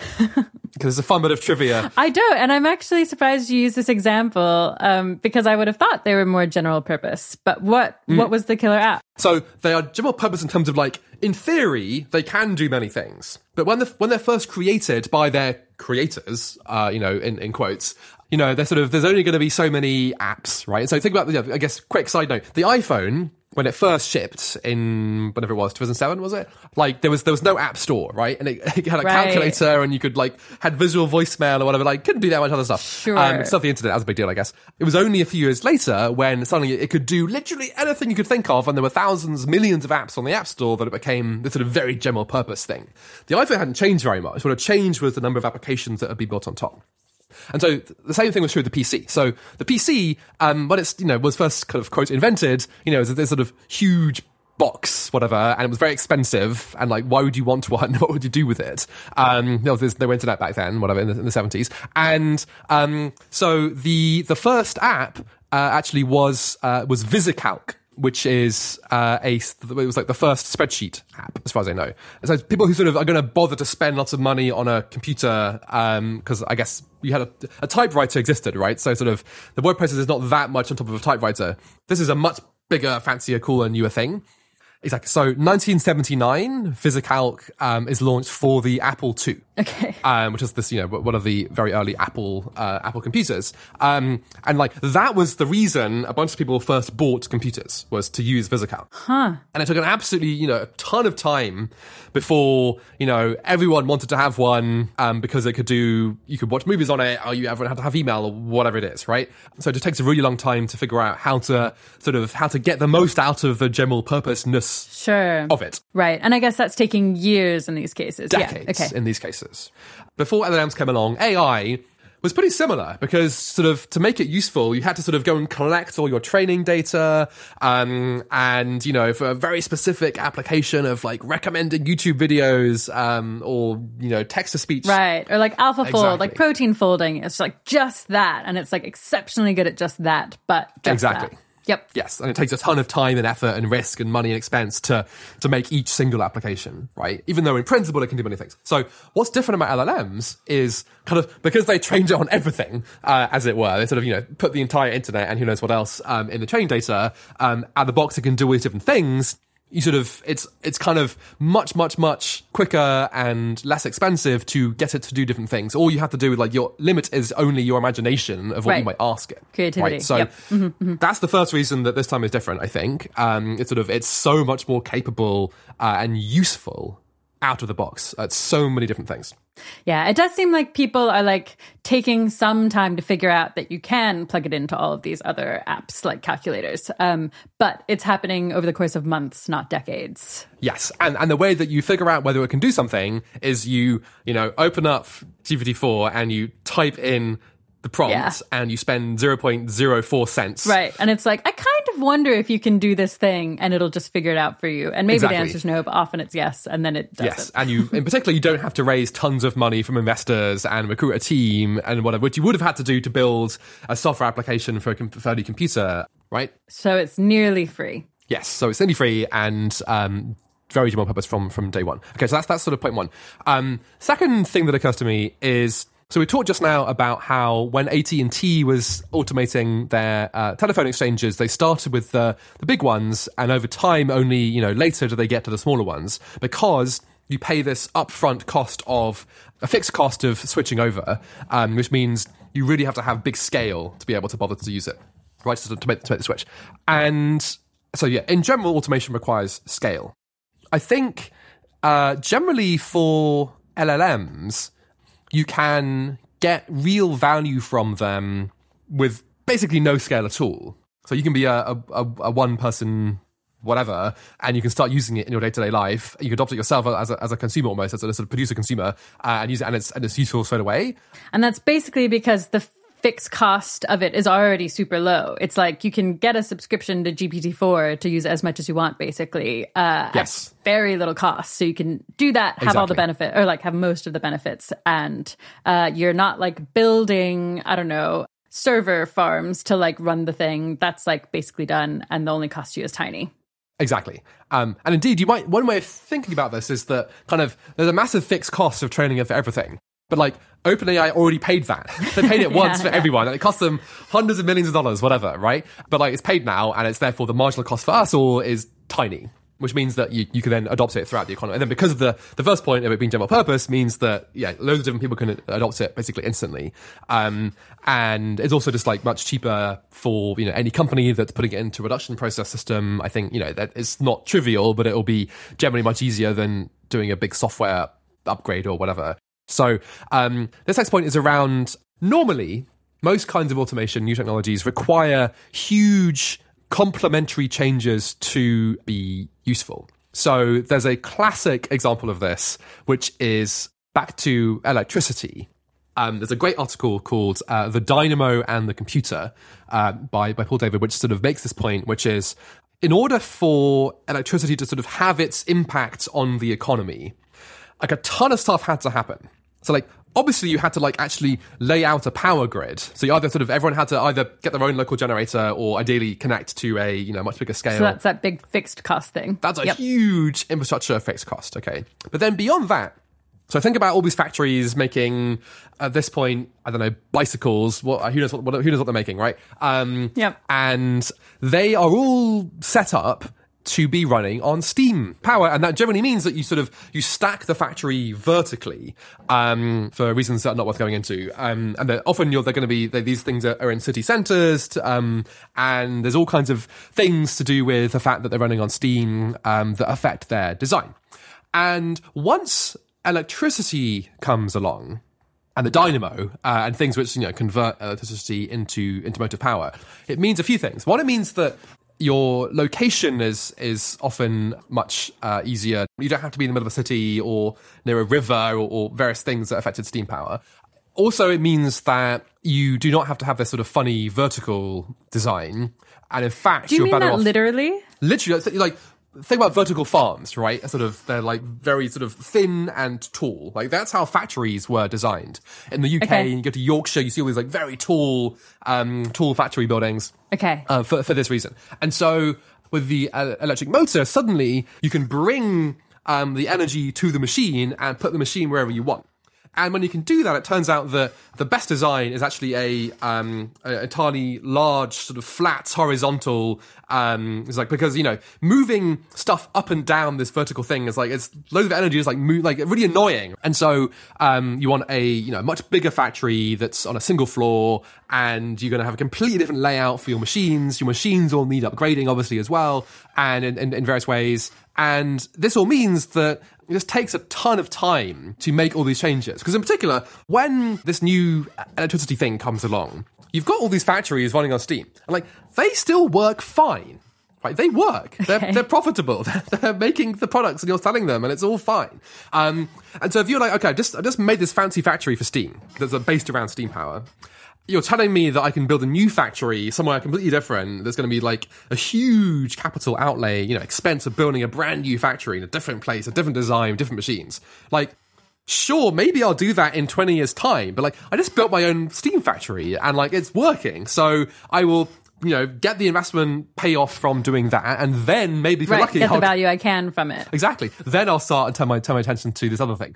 And so this is another reason you just wait. There's like the time for the power to be spread around the country, insofar as you sort of waiting for the power grid. There's a time to like wait for your existing investments to pay off from the steam, which might be 20 years. Who knows, right?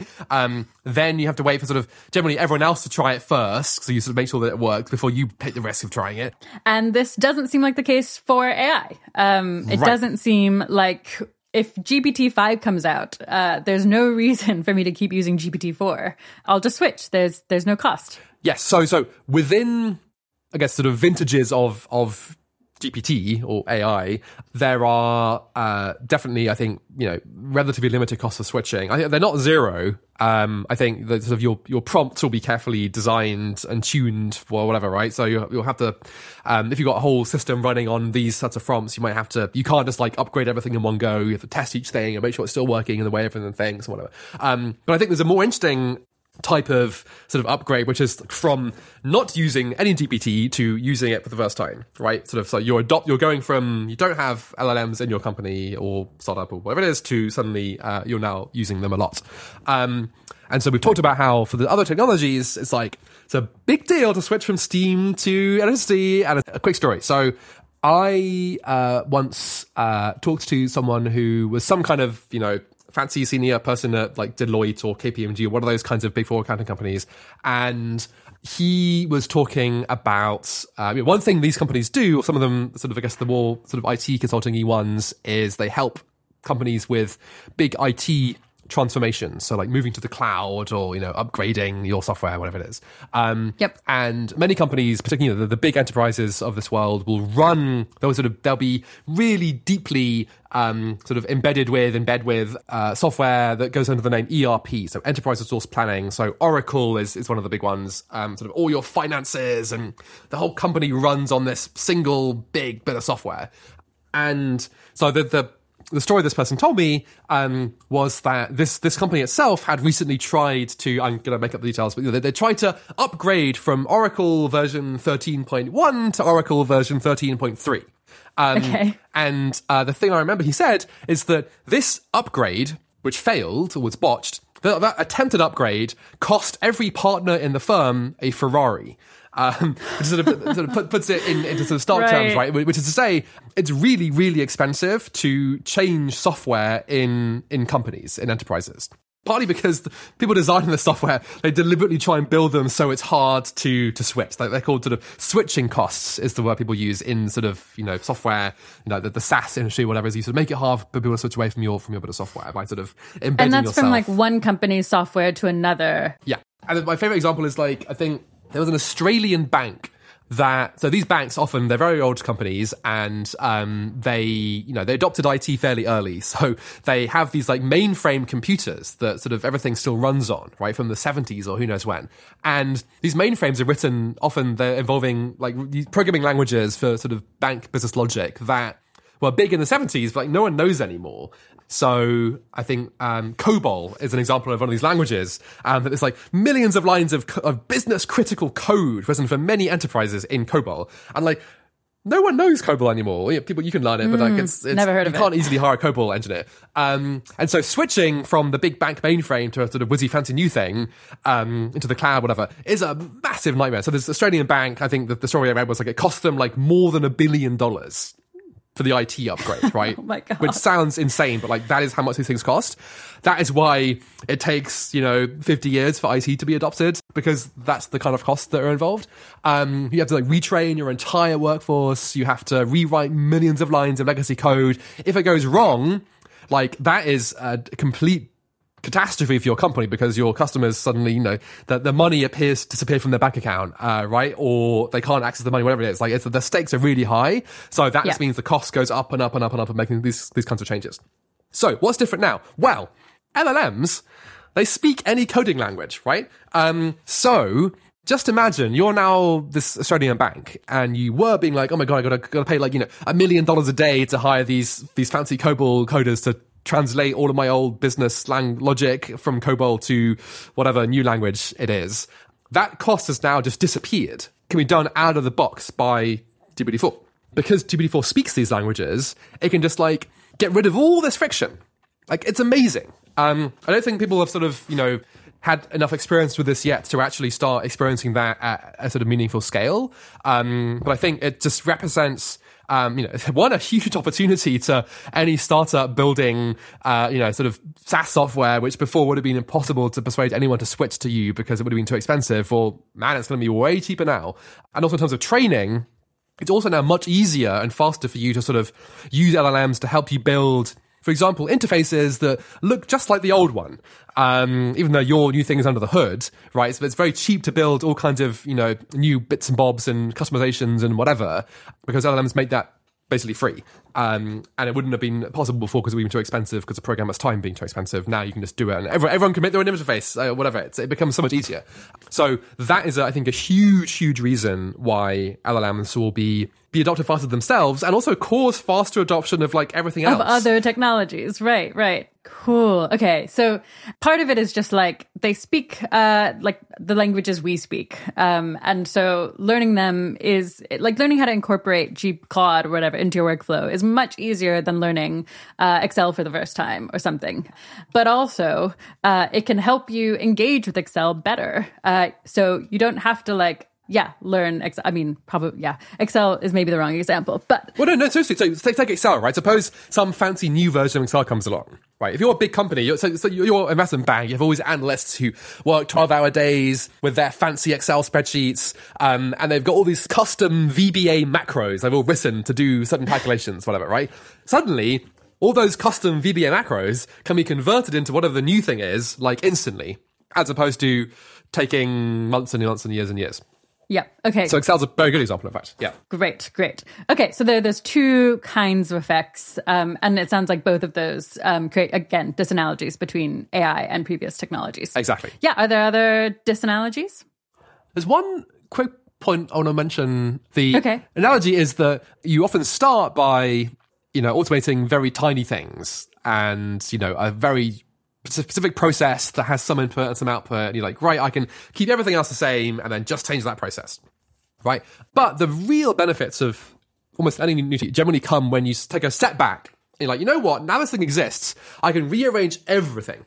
So back to the example of steam to electricity, once you completely rearrange the factory floor, actually that means that not only do you sort of not have to sort of, carry things upstairs the whole time and downstairs and all that time, but you can do loads more stuff. You can suddenly have assembly lines, right? They become possible. You can have assembly lines.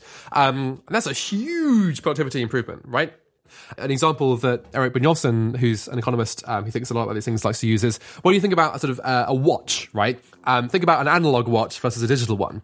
When we, quote, automate the analog watch, what we do not do is take each individual cog and say, let's take this cog and replace it with a sort of digital cog. Right. No, you completely reimagine the whole thing from the ground up, right? And it just looks completely different. Right. And so the question is, what does a business economic activity that has been reimagined from the ground up to take account of what LLMs can do, what does that look like? One big way that I feel LLMs are sort of different than before is it's possible to take humans out of the loop in very interesting ways, or at least to have humans not be a certain kind of informational bottleneck. So if you think about the CEO of a company, right now the CEO of a company, the way they get information is they either go onto the factory floor or the retail floor, or sit in on a customer, whatever the company does, right? They can get some sort of anecdata by just sort of randomly sampling a bit of real thing. And then that's sort of bucket one. Bucket two is they get these sort of reports written for them by, endless hierarchies from the bottom level to the top level. And Sure. Every time the report goes up from the sort of sub manager to the sub manager, it's sort of information is lost and things are summarized and they're made to look better than they really are and things are hidden and you can't spot patterns and whatever it is, right? So now, once the business is running entirely, as it were, with LLMs sort of involved and sort of all information is in the cloud and so on, suddenly, just imagine, what if the CEO had the personal experience, like all the information from every customer service agent, every salesperson, every machine on the factory floor, right? Suddenly, all kinds of, innovations and sort of more sophisticated strategic thinking, and, better operational management, all these things become possible. When I was in government, I really, really felt this because, you were sitting I say at the top. It sounds, fancy, but it's like the bottom. So you're sitting at the top and in number 10 or wherever. Or here's a question, right? Like, how much AI research is the UK government currently funding? The UK government does not know the answer to this question. No one's bothered to go and label every single grant application with the word AI or not, right? And these application systems are all in completely different systems and different research councils and bits of government funding agencies and whatever it is. And so, I asked this question and it took 3 months and we finally got a sort of an answer that was, a good attempt given the data available, but still was nowhere near a sort of, sophisticated answer to the question that you'd want to have to make a good decision on various things, right? That's even in a world where sort of everything is already sort of digitized and in databases. Is the human labor required to go and sort of read every grant and label it as AI or not, whatever, right?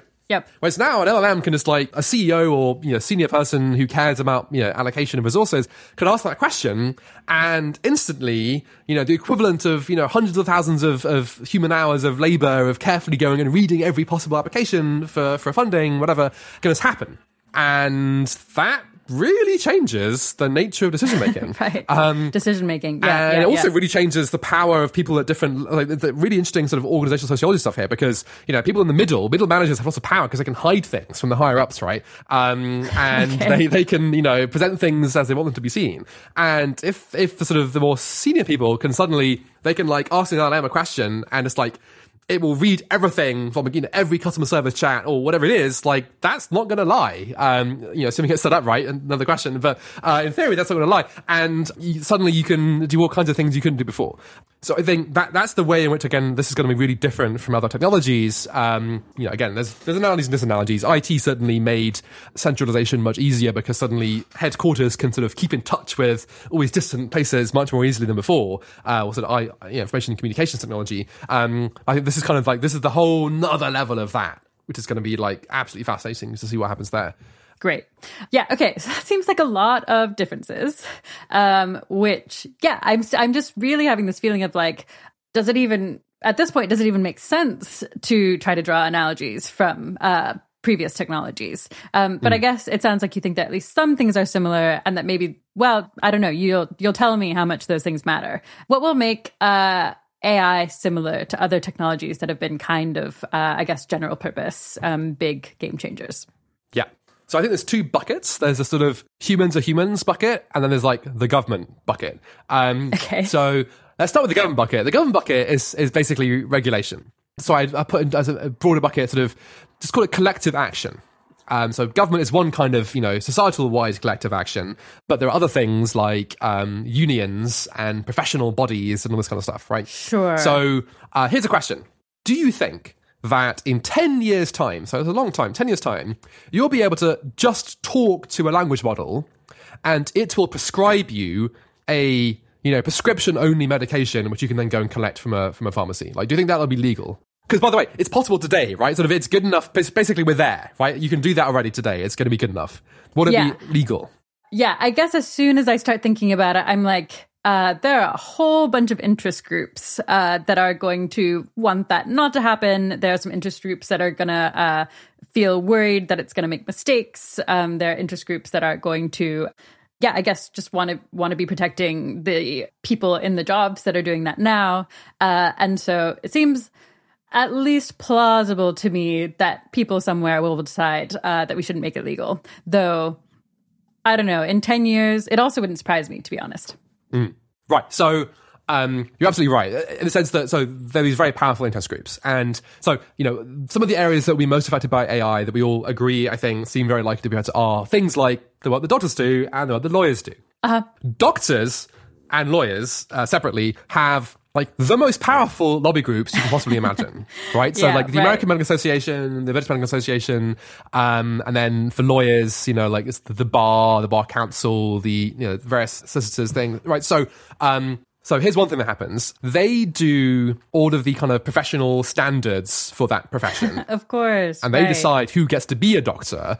And they decide how many doctors get to be accredited as doctors every year, or lawyers, whatever, right? And so if you just open a newspaper, basically any day of the week, and you will see how powerful doctors are. So another example is you might think, sure, it's obvious, right? That sort of video consultations are just more efficient and better for patients for most things most of the time. And like, we should just like have them as an option. It literally took COVID to go from doctors saying it's completely unsafe to allow people to have these remote consultations. It's not okay, we shouldn't allow it, it's banned, right? To, oh shit, like it's any option, I guess we have to do it. And then now it's like, okay, everyone now does these things. It's much more common, right? But they were able to block it, essentially. Like the government couldn't make them offer e-consultations. And the government tried to and failed for many years, I believe. I'm not an expert on that exactly. And so, similarly, lawyers lawyers are very good at manipulating the law, as you might imagine. That's me, that's unfair. Yeah. They don't make them, obviously, in terms of, legislation, but still they're very, very influential. And so they are the sort of gatekeepers to this kind of work, and they make it literally illegal for, you might think, why didn't a startup come along and just like do it, online for free? And it's like, well, no, turns out you can't do that, because it's literally illegal, and they're the ones that make it illegal, in practice. And so, regulation has always been something that is kind of regulation by the government / collective interest groups. So unions, whether they're sort of, blue collar unions, or whether they're, professional white collar workers, which sound like they're not unions, but they really are unions. Right. They don't have the word union in the title, but they definitely are unions. They're very, very, very powerful. And so these really, really slow down all kinds of applications, possibly for good reasons, a lot of the time, right? Sort of open question for any given question, whether we should or shouldn't slow down the application, given the harms involved. But like, they are always going to argue for, no, you need the human completely in the loop, and we shouldn't change anything, and we should keep our salaries the same, and so on and so forth, right? Right. So you might think that doctors are going to be hugely changed by AI, and maybe it'll sort of bifurcate into a job that requires much less medical knowledge and much more empathy, sort of closer to a nurse, and sort of the doctor kind of uses GPT and interacts with it a lot more, right, on the one side, and then sort of a smaller number of like very, very, very specialized people who somehow are even better than GPT-4 at medicine, which, if that's possible, I'm not sure, right? And so, is that going to happen? And if so, that feels like it would be a good reason not to go and assume if you wanted to sort of have a nice, steady, well-paid life, being a doctor might suddenly seem like, well, you're kind of choosing to be a nurse now than a doctor, and there's a different kinds of career paths for certain people, right? Right. And that's the dynamic we talked about earlier, where people that don't have the skills yet might have, fewer incentives to be like, I definitely want to be a doctor, and then I definitely want to lobby hard for AI systems not to replace doctors. They're just going to be like, seems possible that AI might at some point replace a lot of the tasks that doctors do. So I'm going to like go into this like adjacent profession that does seem like there's going to be loads of demand for it. Exactly. And so what? So one, that might happen. And in addition, it might also be the case that the doctors' union is successful at preventing any change. And so this change does actually happen. And so you have like fewer doctors going into the profession and no AI-enabled, diagnosis and primary healthcare, whatever. And so everything actually gets sort of, it's slowed down and gets worse because of the interaction of the automation and the regulation, right? So I have no idea what's going to happen in any particular case, right? But I think we can be extremely sure that there's a ton of interest groups that are going to be pretty successful for a pretty long time in stopping things changing faster than it's in their interest for them to change. Yeah. So point here is AI is not immune from this. In fact, anything it's so salient, it's going to be extra subject to this. And as we're sort of hearing, there's ever more talk of regulation of these models, right? Yeah. And I guess there has been things in, I guess Italy is like, no, GPT-4 is like... And they banned it and then they've unbanned it, but... Oh, they've unbanned it now. Okay. But that kind of thing, yes. I guess that's just an example of a thing where like that kind of thing will happen. Exactly. I think it's distinguished between like what might slow down the progress of the frontier models, which is what a lot of the sort of the chatter is about sort of right now. I'm mostly talking right now about forget whatever the frontier thing can do. Is that going to actually be used in the economy? And like that is a very different question because the doctors' union is going to get in the way of that. Yeah. So that's sort of that huge bucket that I think is like, and we could talk for a long time about that. And it's to say, it's like, it's really, really, really important. Nothing has changed there. If anything, it's there sort of people are stronger before, right? So, that's that. Okay. Then other bucket of kind of humans are humans in terms of the way they make decisions. So I talked about how LLMs can sort of make it easier to retrain, but you still have to like want to retrain, right? Or do things differently in some way. And so think about teaching as an example, right? Sort of LLMs could completely change the way classrooms are run. And the teacher will spend much less time mocking and maybe lecturing and more time giving one-to-one support, whatever it is, right? Now, maybe teachers want to do that. Maybe they don't. I imagine most of them would want to do that, actually. But one thing I'm quite sure in saying is that there is no way the government will be able to force teachers to start adopting this software and using it in certain ways. The teacher is like master of their classroom, right? And there's been many examples of, governments wanting to make teachers do things differently, and generally it's very, very hard. I mean, occasionally, I don't know, like phonics in the UK, sort of things sort of can change in certain places, but like in general, teachers' unions have a lot of power, and the government cannot control what happens in classrooms. And so that again applies in lots of different places. So the stronger the union, the more it applies. But in general, humans don't like change for the most part. They like things the way they are, right? And or at least if you're doing a job, and like learning new things is like kind of scary. Yeah, it sounds like you're actually using Claude quite a bit. I'm using it some, but like I could totally be using it more, except it's like kind of aversive. I'm like not exactly sure how to do it. And so there are some things I'm just like not bothering to learn, like how to do like a particularly good prompt to like figure out what my interview questions should be. And like, I don't know, I'm pretty curious, and like open to change. And loads of people I think are even less open to change than I am. So yeah, that does make sense that when you look at humans actually on an individual level, they are less excited to learn new things, and especially have those changes like imposed on them, yeah.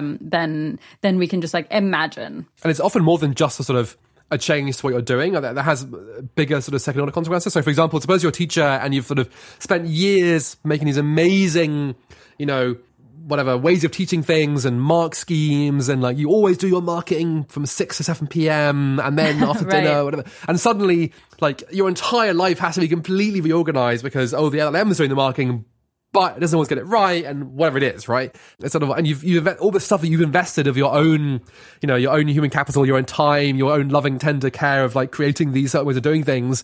You're being told, what? Suddenly that's like not worth it, and you should stop using them and use something else, which appears to be worse to you on the face of it. Like, no way, right? And like that happens everywhere for most people all the time with new things. And this is certainly a new thing, right? So that's another sort of category. Another subcategory of the sort of humans being humans is, I guess this is sort of one of the more obvious ones, is we are generally liable for things. And, if you make mistakes, it's sort of generally, it's not an acceptable excuse to say, oh, I'm sorry that person died, the AI did it, right? Or I'm sorry that the money left your bank account that wasn't supposed to, it was the AI's problem. Like, that's not an excuse. You have to put it right. And you're liable, right? And most companies, most of us spend most of our time interacting with very big companies. Like most people work for a big company. Yep. And big companies have brands to protect, and they don't want to take risks. And so they're going to be really slow and conservative about introducing LLMs, which could be amazing, but like there maybe is like a 0.1% of chance of an error. But like if you're really big, that 0.1% is going to happen at some point, and it's going to be a big news story. And so you're not going to adopt it until you're sort of 99.9999% sure that it's going to be always working, right? And not causing a PR disaster. Yeah. Actually, that reminds me, I've kind of tried to use Claude to prep for podcasts, but Claude just lies sometimes. And I'm like, if I don't know for sure which of the things are true and not true, I'll like lie on the podcast, and that seems really bad. And I'm kind of just like waiting to like somehow hear that like goes down. I'm not like racing to figure out how to use it in a way that doesn't involve not truth telling. I'm just gonna, at some point, I'll like get the sense that like the risk is low enough, and who knows how long that'll take. Exactly. And different people will have different sort of thresholds, right? So right, for risk, yeah. If you're like a creative writer, like who cares whether it's making something up, because you're not trying to be fact-based anyway. I guess, that's not insulting to creative writers. Like that's not the point. You're not supposed to sort of track events in the world, whatever. But if you're a lawyer, like if you quote a case doesn't exist, as in that case earlier this year. Has happened. Right, like that's really, really, really, really bad. And so the threshold for, you and me using it might be, 90% accuracy. If you're a lawyer, it has to be like 99.99999%. And it'll vary by different tasks, right? But then another point based on what you just said, which is sort of, I'm going to wait for it to get better. That is a huge, huge deal in terms of, if you're in a world where it's very obvious to you that this technology is getting better all the time, and you know that you will incur a fixed cost to adopt it, and when you have adopted it, you won't be able to re-adopt it or upgrade it. It'll cost you more to upgrade it again later. when do you make the decision to sort of adopt it in the first place, right? So there's actually a whole bunch of work in operations research, which is a sort of a whole discipline, right? Of like, how do you run certain bits of companies' operations effectively, efficiently? There's a whole bit of sort of that which looks at optimal technology adoption.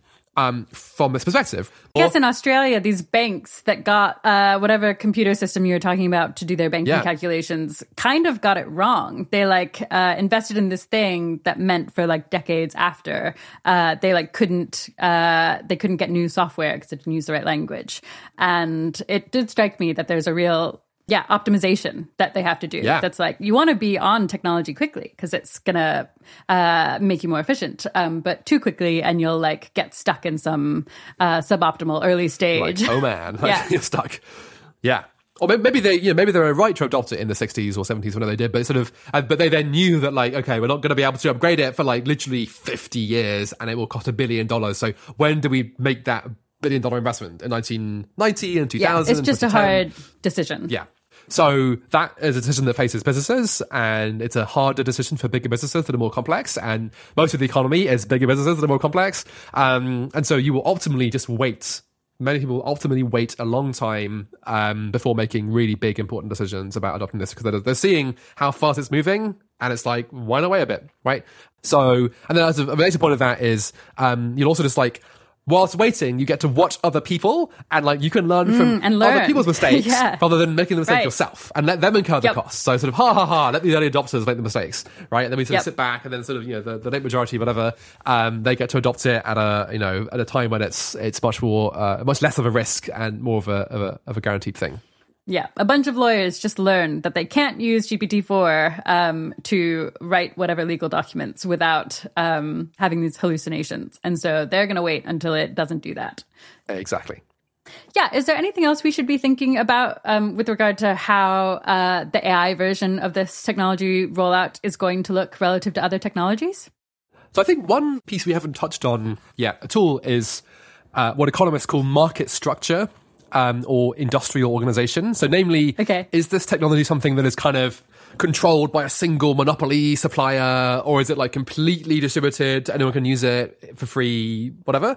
Those are like really, really important questions for speed of adoption, because basically the short answer is, if you are a monopoly supplier, i.e. sort of you're the only company that can possibly provide this product, then you are generally going to set prices higher than you would if you were competing with others providing the same thing. And if you set them higher, then that's going to mean that fewer people can benefit from using it.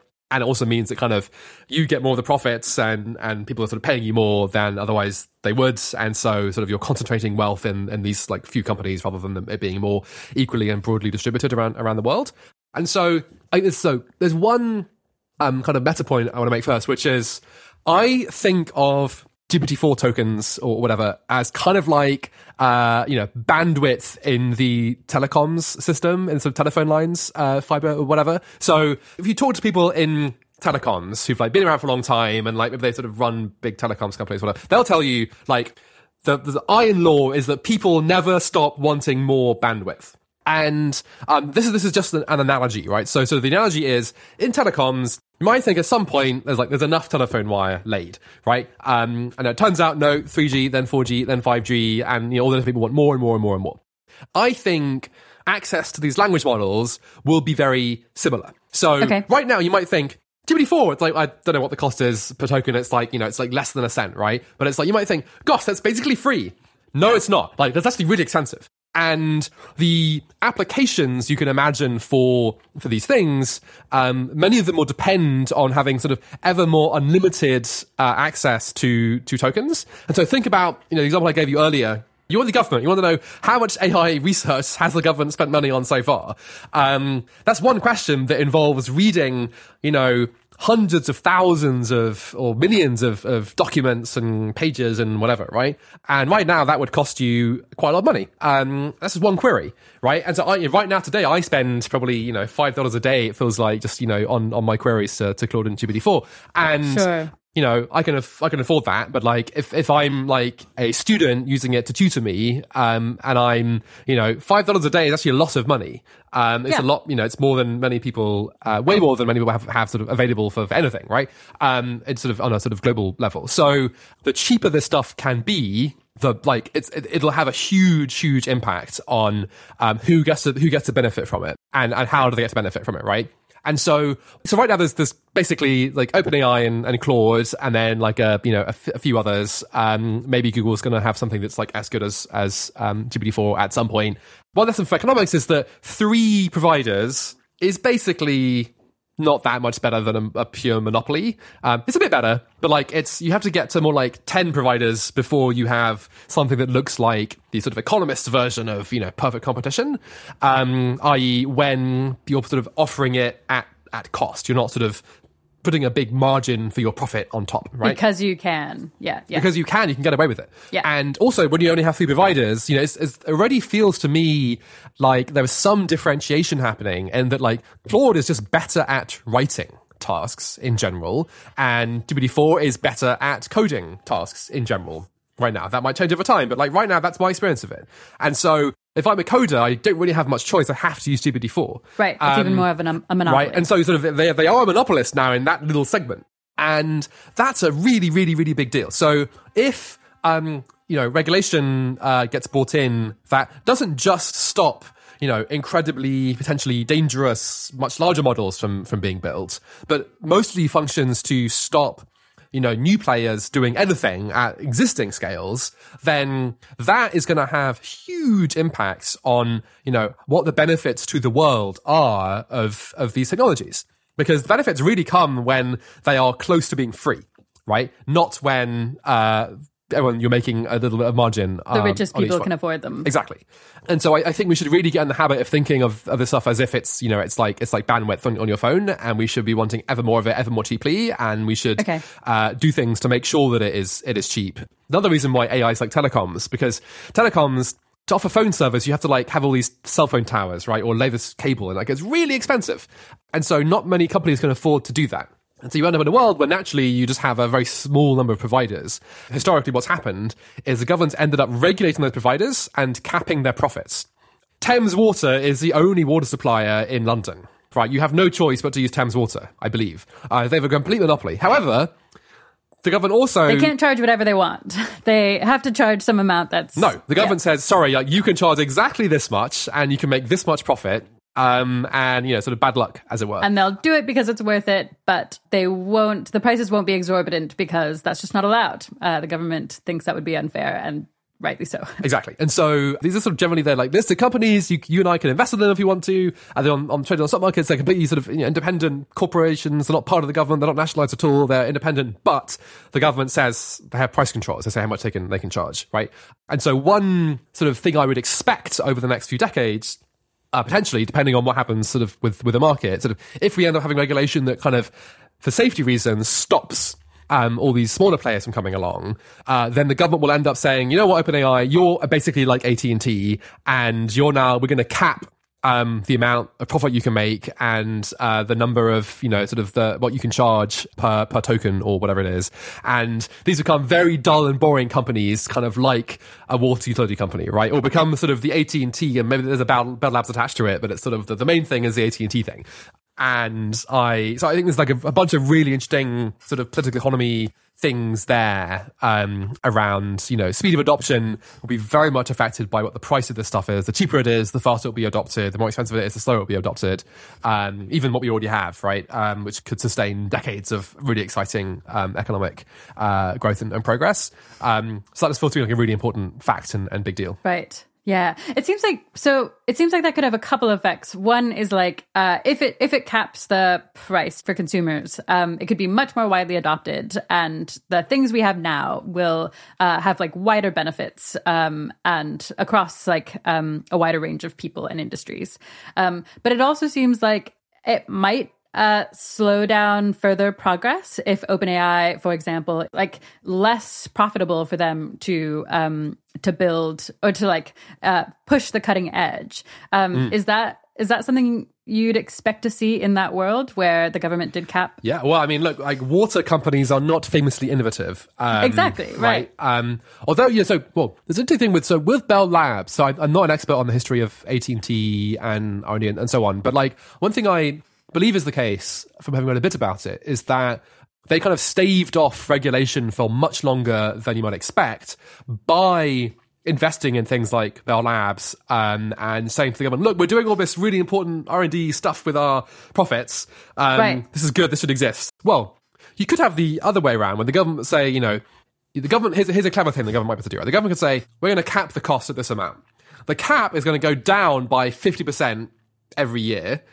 If you can figure out a way of doing R&D to mean that your costs are way less than 50%, then you can keep all the profits you make. So a smart government could nevertheless, incentivize the sort of things it wanted to incentivize if it was thoughtful and clever about it.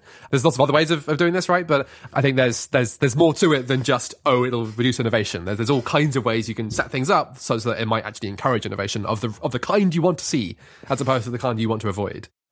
Yeah. Could AI progress just outpace the government's ability to create these regulations?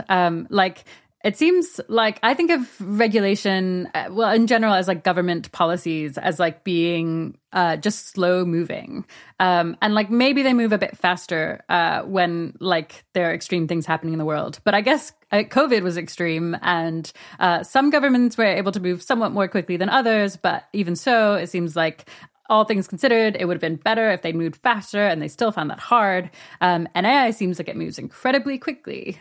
If we're going to get improvements to GPT-4 that basically like double from the ones that we got last year in the next year, will there already just be really extreme impacts? Not just impacts, but I guess like adoption that means that some of these regulatory effects just like don't keep up. And so don't slow things down. I guess the way you might expect they would, or they have in other cases. Yeah.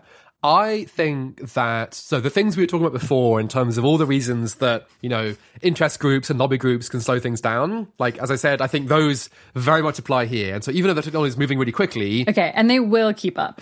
They will keep up in terms of by stopping it being used, right? Whoever fast is moving, you can always pass a law to say no, right? So, the thing that I'd be more worried about is the sharp end of capabilities and the things that, you've had many guests on this podcast talk about, and as well as, misuse and those kinds of things. That's where I'd be more concerned about regulation keeping pace, because there it's not like you have to persuade lots of people in the real economy to adopt your thing and change their systems. All you need is like one bad person to have a very clever thing and to do bad stuff with it, right?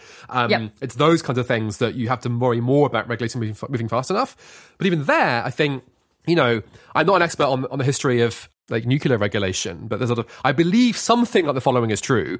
Like at some point, someone convinced the US government, the US president, that like nuclear was like a really big deal, and it was possibly, very, very dangerous. And with a single stroke of the pen, I don't know whether it was a presidential executive order or congressional legislation, whatever, but like almost overnight, all research on nuclear anything was classified. Right, so you're a researcher, you're just like doing your PhD, whatever, or sitting at home doing some physics of whatever. Suddenly, from tomorrow, you doing any more work on that is illegal. The government can just do that, right? The US government can do that. And you can imagine that like, if people do enough to convince governments that this stuff is really, really scary in terms of the existential risk level of this, the government can be like, yep, okay, you convinced me. As of now, we are classifying all research on AI. Right? That could just happen tomorrow, and then all these companies would just shut down overnight, and that would be the law, and they couldn't do anything about it. End of story. Right? That's completely a possible in terms of the powers government have scenario. Okay, so it's not that fast government action is impossible. It's that it doesn't happen that often. Sometimes it does happen. I don't know, suboptimally. It's too slow. Always it happens suboptimally, right? It's either too slow right. Or it's too fast and it's too blunt. Or too fast. So you might think the nuclear, I'm not an expert. I imagine there's kind of stuff that was classified under the nuclear stuff that was completely reasonable to not be classified, and people should still argue, but they couldn't, right? And maybe we'd have much better nuclear energy today if that hadn't happened. right? So there's all kinds of, ways in which any regulation is going to be very much not first best, second best, or, at best, third best. And I think, we're in a really scary place right now because, regulation, if it happens, could do a lot of good. It could do a lot of harm as well. And so we're going to have to tread, very, very, very carefully. Yeah. Okay. But the key thing I'm taking away from this is like, if I had some intuition that fast government action is like unlikely because you just don't see it that often, it actually is totally possible. And we just have to do a good enough job convincing government that especially the safety stuff is worth taking seriously. And then were we to do that, things could change very quickly. The thing I would take an issue with is sort of do enough good job of convincing. What you're kind of doing is you're sort of, you're waving a red rag in front of a bull, and you want the bull to jump in that direction, and it might do, but it might jump in the complete opposite direction. And you don't know in advance which way it's going to jump. And so, anything where you're trying to get the government to do a really, really, really big thing, like by default, it will do nothing. But there is a small chance it will do a really big thing, and there's a big chance if it does that it will be really bad. But it can also be really good. So it's just like, or the only thing I'd say is like it's very high stakes stuff, and it needs to be thought through very, very carefully. Yep, makes sense. Sounds right. Yeah, so I guess we've gone through lots of reasons that I guess the kind of deployment of these AI systems as they get more and more capable, it might be similar to other technologies historically, which might mean something like it takes decades, 90 years, sounding like it's a surprisingly common default. But there are some disanalogies that make it sound like it might be much quicker. Those seem pretty important to me. So it seems like putting a fair bit of weight on that path to like put some like parameter or like, upper and lower bounds on what we're talking about here. So I guess in the pessimistic, well, I say pessimistic in quotes, the case where it's like deployed more slowly for lots of these reasons, like government intervention and I guess like humans being humans and other things. What do people think the impacts on the labor market in the next few years? So not in decades when maybe AI is like much, much more capable than it is today. But in the next 2 to 5 to 10 years, what do people think might happen on the like low end of impact and change? So I think sort of some of the most pessimistic people are professional academic economists, and because they've seen this all before, they think at least, and all the things I was just telling you about, sort of they all see the analogies, and maybe sort of haven't spent that much time thinking about the disanalogies, and so there's a great thing called the IGM Economics Experts panel, which is a bunch of like, seriously like the very, very top of the field, absolutely brilliant people, sort of professors of economics at like all the best ones. And they ask them these questions, it's every week or whatever it is, and they all give a sort of their answer in terms of what they think will happen and like how confident they are. And they recently asked, do you think all this fancy AI stuff is going to have a bigger, will it have like a really big impact on GDP in like the near future? And like they basically all were like, no, like it's not gonna, like maybe it will be as big as the internet if you're lucky, but like that didn't show up in GDP statistics much for a very long time. Interesting. And so, one point is like, GDP growth has been slowing since the 1950s. That period post the 50s had involved amazing innovations of, all the computer and who knows what, right? And that's like 60-year period, involved that amazing stuff. Like, you're telling me that AI is going to be sort of better than all those things? And so I just don't think we'll see anything showing up in the GDP statistics. Like, we're not going to be in a world where suddenly we've got, 5% growth in the US, which would be completely, economists would all, fall off their chairs if that happened next year. Right. For sure. So out of distribution. Yeah. So that's kind of what people say who are more pessimistic. Yeah. Got it. And what's the story they're telling? I guess it sounds like kind of just an outside view kind of prediction. It's like there are loads of like impressive new technologies that have been developed in the last few decades, and they don't cause perceptible changes to the GDP.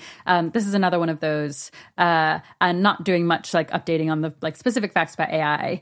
Is the story that they have in mind like yes, there will be some adoption, but it's not going to like double or triple anyone's productivity. It's not going to like automate away so many jobs that like, I don't know, there's like 150% increase in the like labor available to do more work. Does it assume that like the predictions about what AI could plausibly do in terms of boosting these kinds of labor inputs, they just think they're overblown? I think a sort of charitable version is think back to 1960 and computers, the first computers are being invented. And the inventors of the computers say, look, this can do anything, right? We've got all these humans doing loads of jobs involving, tabulating data and, storing, retrieving, manipulating numbers and addresses and databases and all those kind of stuff. And like, look, this computer can do all of that.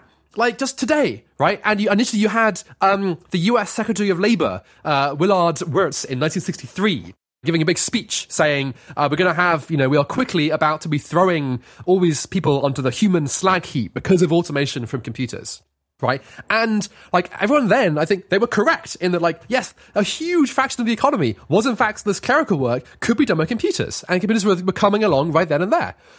The fact is, though, that it took, 50 years for that to happen, for all the reasons that we talked about. So I think that's, the same sort of thing's going to happen this time. It'll, big impacts, but it'll be spread over a long time. 10 years is not a very long time. Right. Have economists tried to quantify the impact of computers, like on the GDP, basically?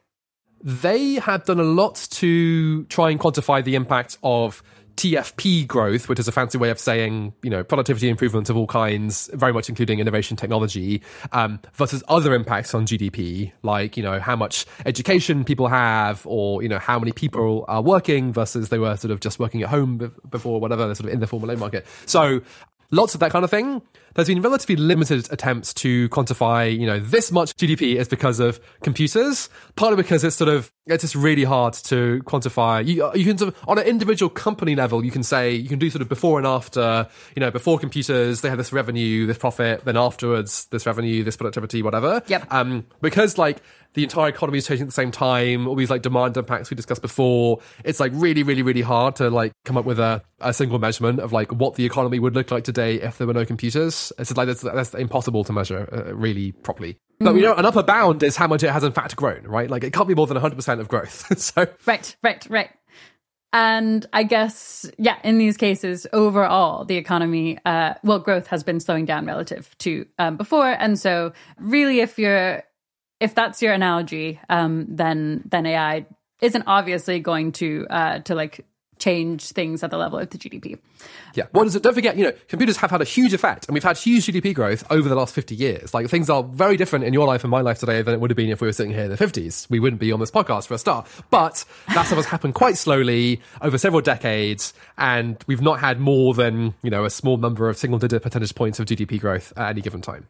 Cool. Okay. So that's the kind of charitable read of where they're coming from, which, it doesn't. My guess is that they'll be wrong, but I like see the logic, and it doesn't seem crazy, and maybe I'll be wrong, and maybe they'll just be like, we told you, it was just another technology. Okay, so the people on the other side of the spectrum who are more optimistic about AI having a bigger impact, what are they expecting to happen? Yeah, so I think, you've had some of them on the podcast, so I'll be very, very brief on this. But broadly, the claim is that AI could lead to sort of explosive growth. And where that comes from is thinking around not particularly sort of automating day-to-day activities in the economy, but automating the process of innovation itself. So people who work on this think that the most important thing, certainly in, rich, advanced economies for economic growth, is certainly going forwards, is going to be having new ideas, innovations. And as I've written on this, have papers on ideas.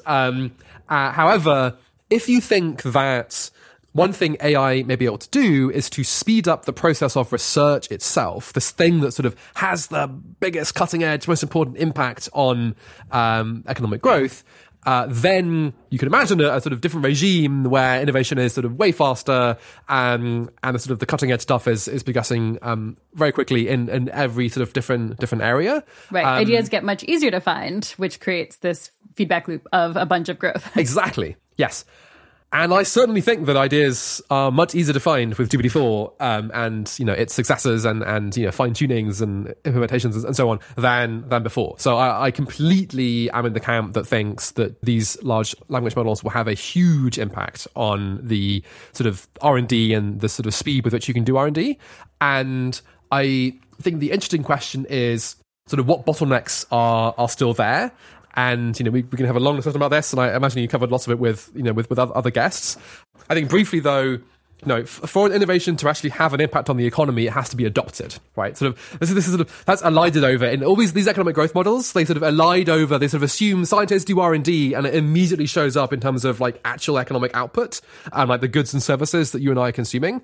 And in fact, sort of, someone can have an idea, but it sort of has to go through, the doctors have to agree to do it and all that kind of stuff, right? Right. And so I think all that stuff still applies. And so I think you still have these huge issues of people sort of getting in the way, basically, and things being much slower than they sort of could be if you were like, yes, let's just do everything the AI told us to do. I don't think that democracies, or indeed any states really will pursue that stronger path, and humans will get in the way.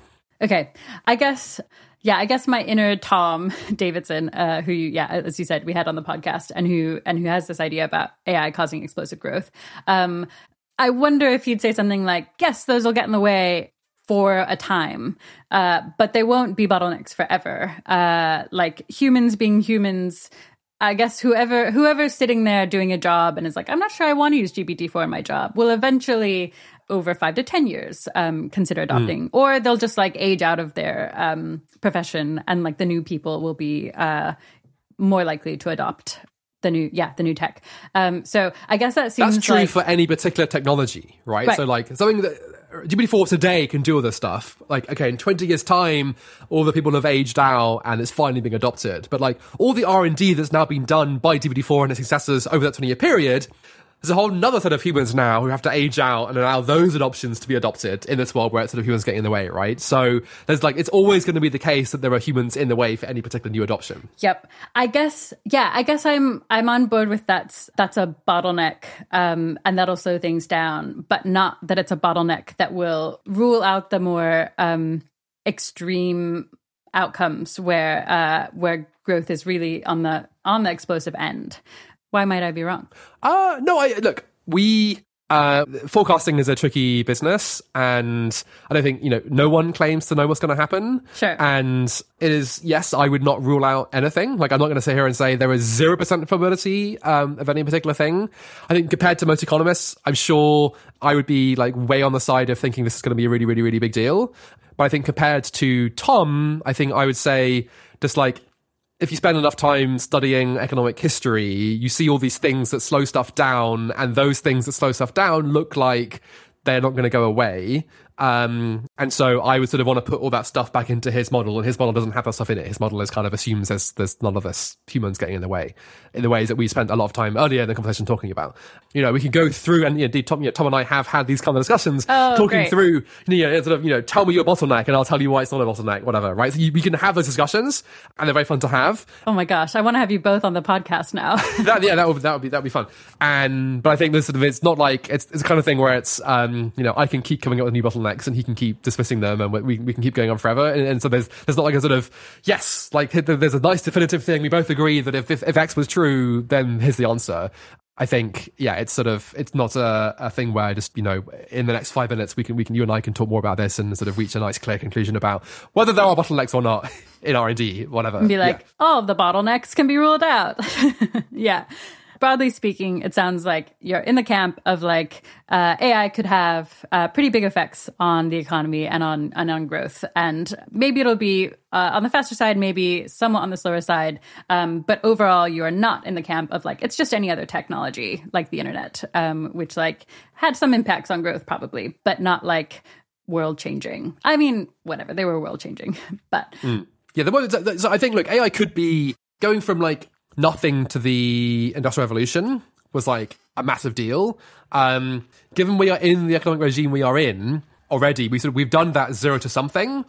So Bob Gordon has this nice thought around sort of once you go from only having outdoor toilets to like having a flushing toilet, a proper modern toilet, like that's a huge improvement in the quality of life. And like almost nothing compares to that. And you can only sort of do that once, going from living in the state of nature you can add a bidet, but that's only so much better. Yeah. And so I think there's a bunch of I have some intuitions in that direction of like, compared to us in 1800 to today, like we've had so much amazing change. And I believe that AI is going to have another completely incredible, unbelievable set of changes that are going to have huge impacts on GDP in the coming years and decades. Yep. I think it'll be, the world is likely to be, not unrecognizable, but like quite unrecognizable in the coming decades.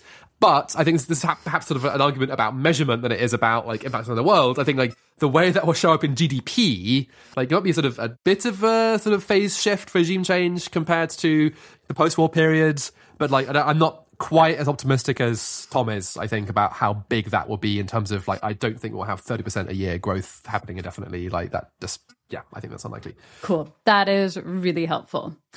Okay, so there's still some space between Tom's view and yours, and then probably some more space between your views and some of professional academic economists. Do we have any early evidence about what trajectory we're following? Like, I guess, are there any indicators that are pointing to more growth or less, or like bigger labor impacts or smaller ones? So there's a bunch of things you look at, right, in terms of GDP growth and productivity growth. And like right now, there's like nothing at all to see in those that suggests anything is happening.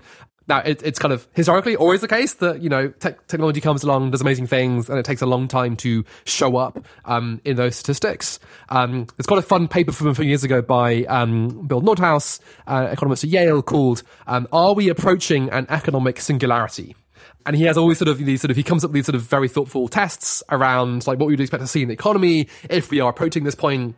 And the final line of the abstract of that paper is the tests suggest that the singularity is not near. So that's his sort of glib answer to that question. But I think broadly, economic statistics of the kind that we currently collect are more of a rear view mirror than a sort of looking forwards. And so you're just, if something's really big is happening, I think you're not like, economists are not the people who will tell you, oh yes, it's all showing from GDP. It's like, no, it'll be happening in many other places before economic indicators start suggesting it's happening. Got it. I want to turn to like the longer time horizon or like at the point at which things are getting even more extreme because of AI becoming more and more capable. But I guess we should also just flag, like, there's all this complexity in the short time horizon. And so everything we say about the world where AI can automate even more tasks is going to be even more speculative. Yeah, is there anything more you want to say on that, caveat-wise, before we dive in?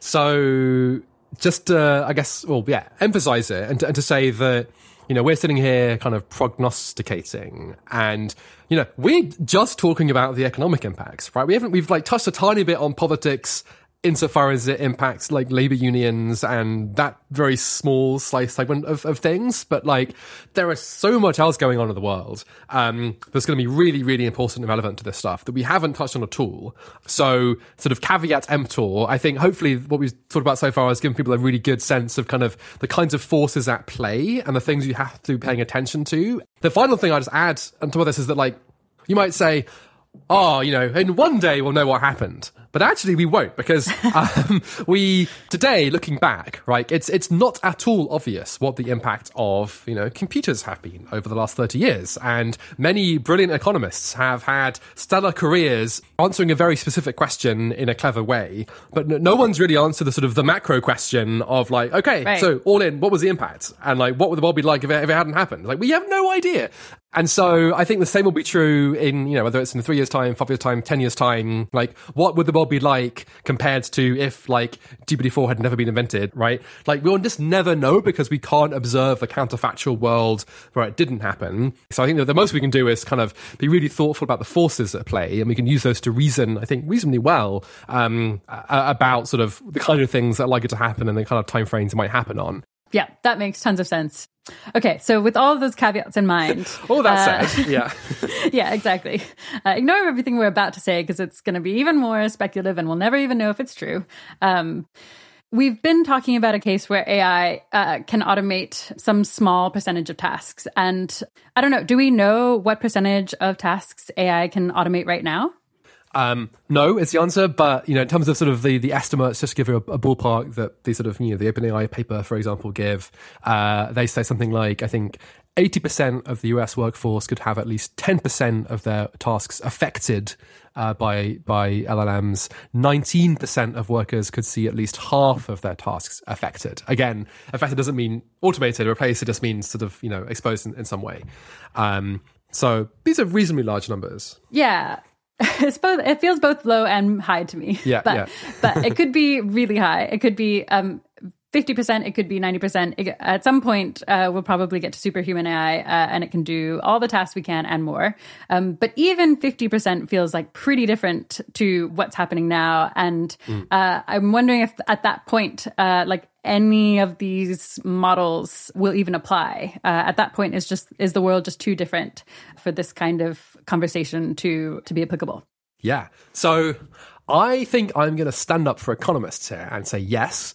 Okay. As in the models do apply, all these sort of considerations do apply. So let's think about the question, gosh, wouldn't it be different if we're talking about 90% of jobs being automated? Let's go back to a place we started earlier in the conversation, thinking about agriculture in the US. In 1790, it was a true statement to say, in the coming years, 90% of jobs will be fully automated. Right. Right? That's a true fact. Right. That's in fact what happened. Now, that's insane. Yeah. That happened over a 100, 150, 200 year time frame. And so the speed of this change is kind of really, really important. But then don't forget back to our talk about, discussion of unions and, the American Medical Association and politics and so on, not to mention all the sort of rational decisions of company CEOs and so on. There's all kinds of forces that mean these things take a long time, even if in theory one could do lots of stuff quickly. There's also this just capital availability constraints and all kinds of things as well. There's just not enough spare cash flowing around in the world for everyone to do that at the same time.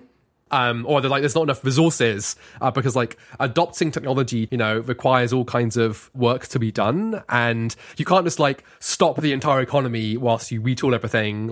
People still want to eat food and they still want to, fly in planes and whatever it is. You can't down tools and say, no, all we're doing for the next 5 years is switching everything over to LLMs. You only sort of take so many planks out of your boat and replace them while you're sailing in the water at the same time. And so there's all these kinds of constraints that I think are sort of not obvious until you sort of think about them. And so that's point one. So even in a world with 90% of tasks automated, we have been there before. It happened lots of times. And we're still here and things are fine, right? And things kind of they look quite different from 1790, but, many things are still the same.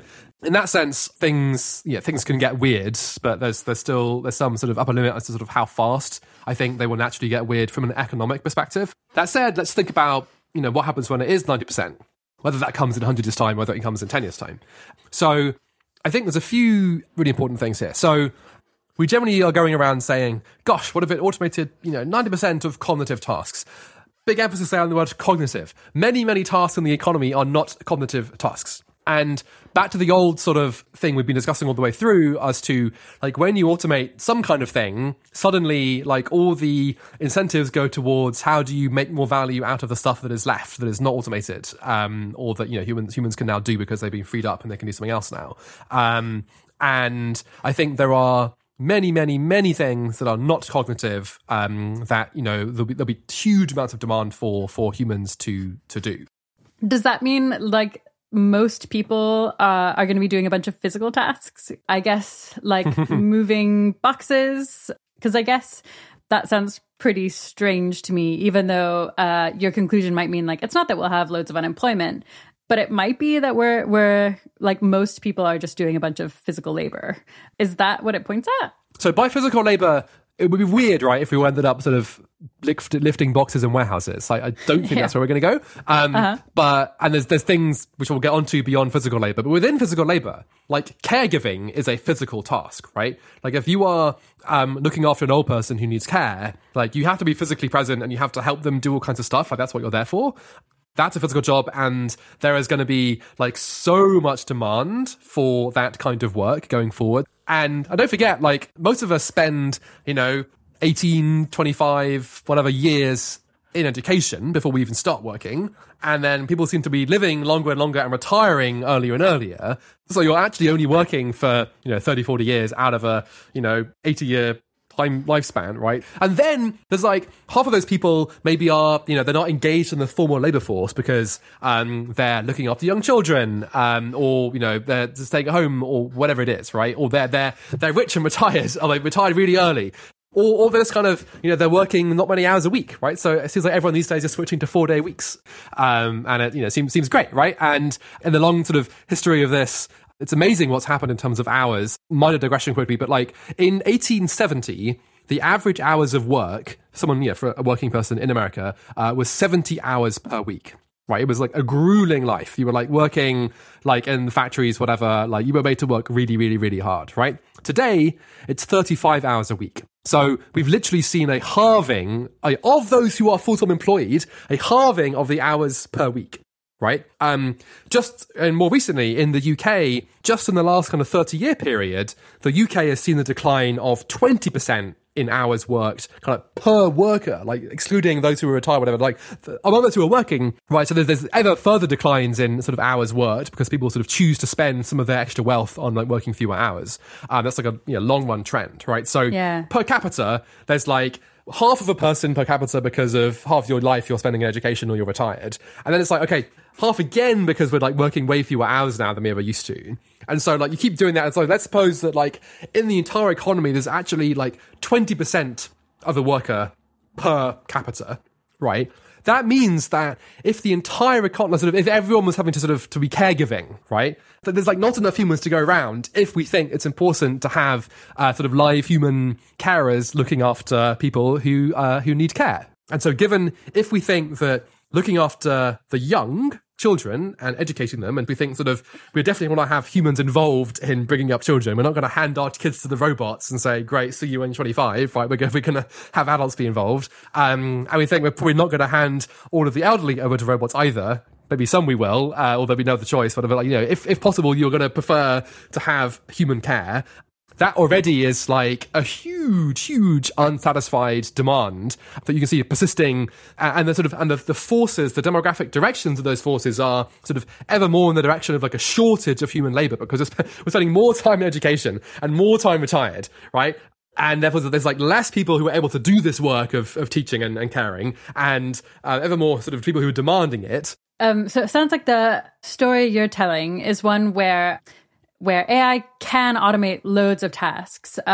But because it can do that, there'll be a couple of effects. One is like people might just work less because they can. That makes a lot of intuitive sense to me. I will probably do that. Yep, and has been happening for a long time. Yep. And there's historical evidence that that's been happening, and it could just keep happening. But then at the same time, we might just have values that mean that there are some types of jobs that we want humans to keep doing, and that there could be an equilibrium where the amount of work done is basically like the amount of work required to do the tasks that we want humans to do, and then everything else will be done by AI. And maybe that does mean that there's a much smaller overall workforce, and maybe it's because there are fewer people working, and other people, I guess, don't need to be working. Or maybe it's like everybody-ish is working, but they're working for like 5 to 10 years of their lives, and then retiring or working a few days a week. And so there's like a huge decrease overall in like number of hours worked by humans. But it doesn't necessarily go to zero unless we at some point decide like we just really don't value being served by humans in any cases. And I guess that I think maybe the piece that is missing for me right now is like, the reason that that's possible is because the fact that we've automated a bunch of tasks super cheaply means that there's growth and a surplus of like goods and wealth. That means that people just can work way less. And so I guess I do feel like I had some story before that was like, maybe we'll need universal basic income, but maybe the actual thing is like, either we'll have something like that, or like natural economic restructuring and equilibriums will mean that like you need much less wealth to have as good or better a standard of living, and at like a lower rate of or a lower amount of working hours. And I guess, I mean, that's just pretty wild to me. Well, again, it's a continuation of current trends. There's nothing new here, right? So,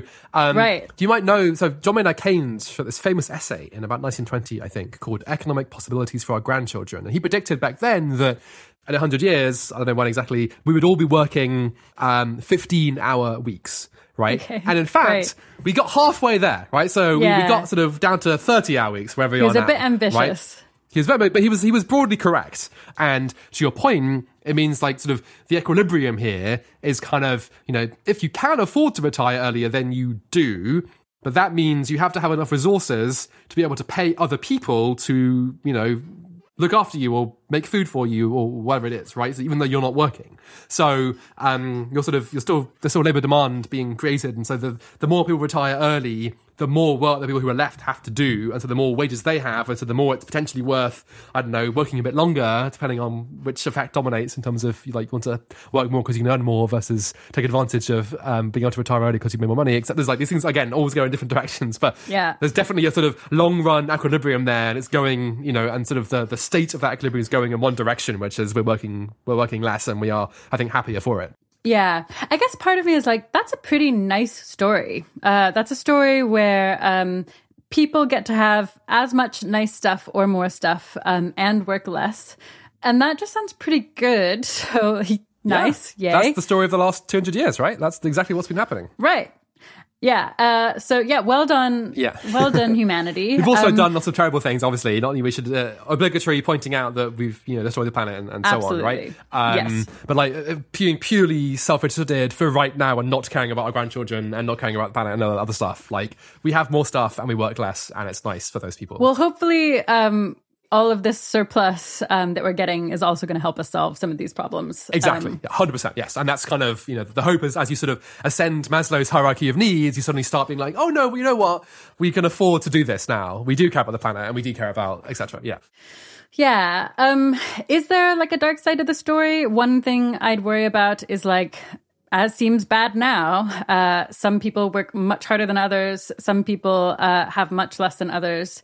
Is there a story where this exacerbates inequality because like many people who are wealthy now work less and less and less, but some people work loads still, and that's unfair? Or is the like overall increasing wealth and productivity going to lift everyone up such that, at least relative to now, basically everyone's better off? I think this is like politics really comes in here, and things like the minimum wage become really, really, really important. You know, there are interesting arguments about whether the minimum wage increases or decreases the total amount of labour demand. I think there's not a clear consensus on that.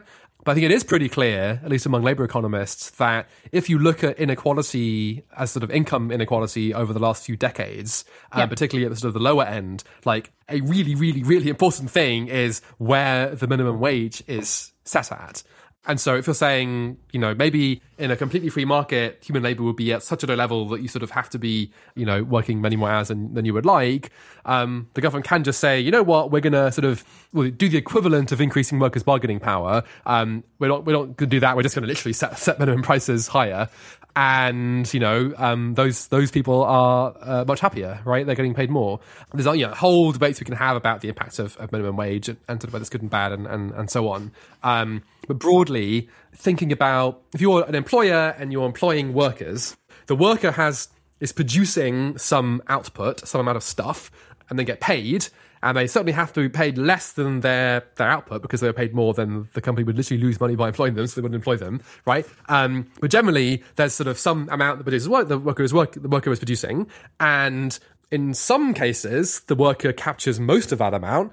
In other cases, they capture very little of that amount, depending on how much bargaining power they have, whether they're in a market where there's loads of people just like them, or like they're the only person who can do what they're doing. So this sort of surplus gets divided between the worker and the employer. But broadly, I think there's sort of lots of reasons to think that the wages you can earn as someone with kind of the least skills in society, that wage, keeps ratcheting up over time, whether it is because of increasing minimum wage, whether it is because of increasing technology, increasing your productivity, whether it is because of increased education. That's like the biggest thing, right? People get so much more education these days than they did, 20 or 40 or 100 years ago. Right. I think there's a quick side note on that. Like it's amazing. You just think, just forget, like, if we went 100 years ago, like, most people would be illiterate. So if you go on the tube in London, the underground, right, there's always like interesting sort of coloured patterns on the walls for different stations. The reason they are there is because most people on the underground, when the underground was built, could not read, and therefore they had to have some other indicator of what station they were at, right? We forget how sort of uneducated everyone was 100 years ago, right? And the story of the last 100 years, the US was kind of fastest here. They got their act together by far the fastest compared to most of the economies in terms of educating people much more at the sort of high school level and beyond. But sort of Europe sort of eventually caught up, and indeed, the rest of the world. We went from this amazing amount of sort of what you might call educational upgrading, and not only do people become literate, we're now in a world where half of people are sort of getting degree level qualifications, right? And I don't think that necessarily will stop. I think that can sort of keep going and going and going. Maybe the institutions will change, and I certainly personally hope they will. But I think in terms of can people keep getting more education and learning more? Absolutely. And that's as much about people who sort of currently are only getting up to age 18 level, as much as it is about those getting masters, now getting PhDs or whatever, more vocational training. There's so much more room for every human to learn more stuff. And to avoid going on another huge tangent, but obviously GPT-4 large language models have a huge amount of impact, will have a huge impact very quickly, I think, on education in terms of how easy it is to learn new stuff, and how personalized that can be, and how well explained it can be, and all that kind of thing.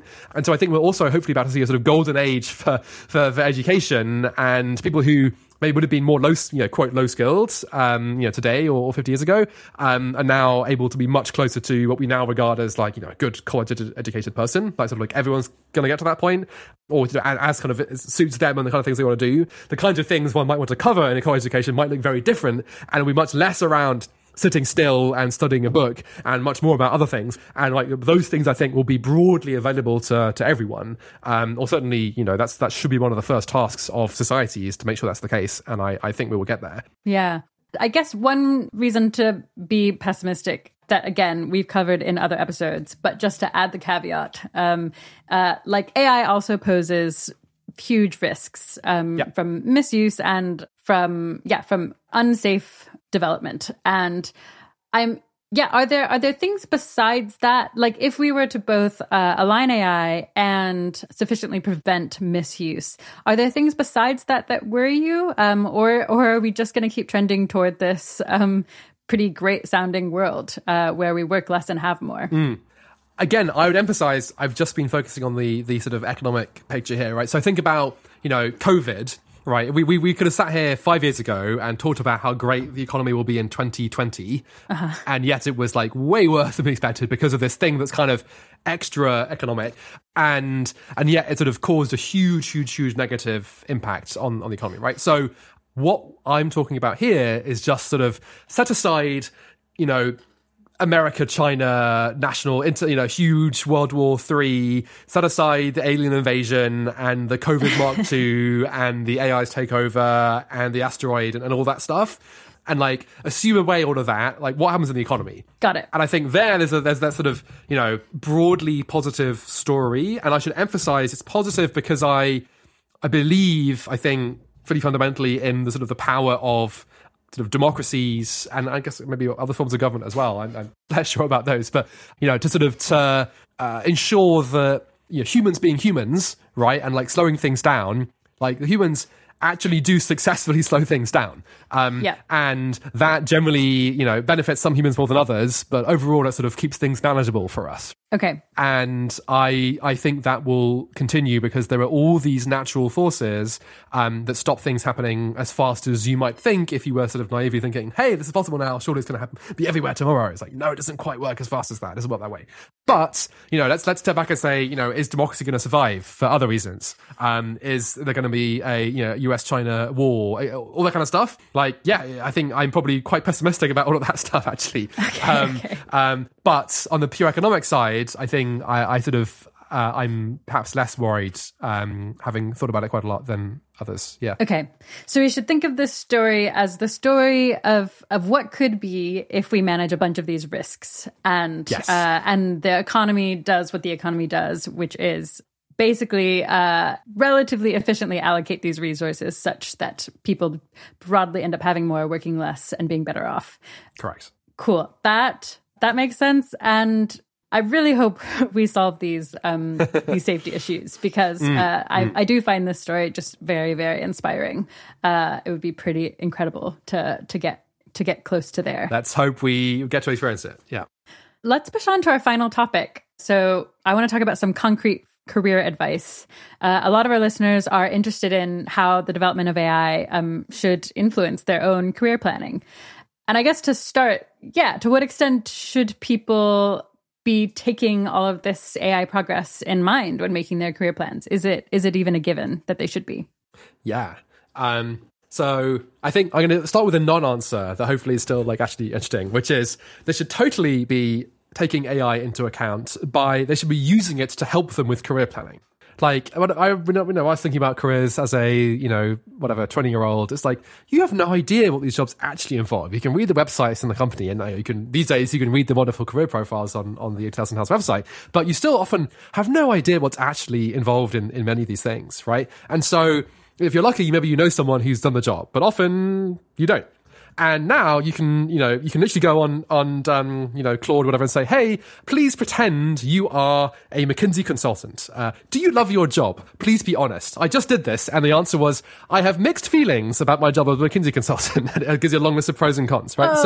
Oh, that's really funny. Right. And so you can do this for all kinds of stuff. The thing I always remember when I was, at that point of choosing first careers, I was like, what do you actually do all day? Like, you can give me all this amazing, exciting stuff around the impact and the great colleagues and whatever, but what are you actually doing and what's the division of your time? And these language models actually often know the answers quite well, although they certainly are much better than whatever your first guess is. And so they can help you with that. They can help you brainstorm who to reach out to. They can help you prepare, questions to ask someone that you're having a sort of coffee informational chat with. You can tell them what you're interested in and it will suggest careers for you. You can tell it, you are my career coach. Please figure out what questions to ask me to help me decide what to do, right? All these things. Nice. It can just do an amazingly good job out of the box. And then, okay, in terms of beyond that sort of process piece, in terms of okay, how will it actually affect the choices you make, the fact the world is changing in this way. So I think both it will massively influence the economy and sort of what one should think about doing, but at the same time 90% of people are not going to be thinking very hard about it as they make their sort of career plans. So it's not you're going to be completely disadvantaging yourself by not thinking about it. You're going to be totally left behind. Yeah, it's more just if you think about it, then you're instantly in the top 10% of people thinking about these things. Okay. And so I think a few sort of concrete thoughts. I think the easiest sort of generic piece of advice is you should think really hard about how AI is going to be useful and impact the particular things that you care about and might want to work in. I think there's going to be, sure, there's a shortage of AI researchers directly right now, and certainly alignment researchers, but people who are any old other thing, so people in government, or people working for, I don't know, all the kinds of, career profiles that you'd like to write about, people know about those, and they know about AI in some real detail.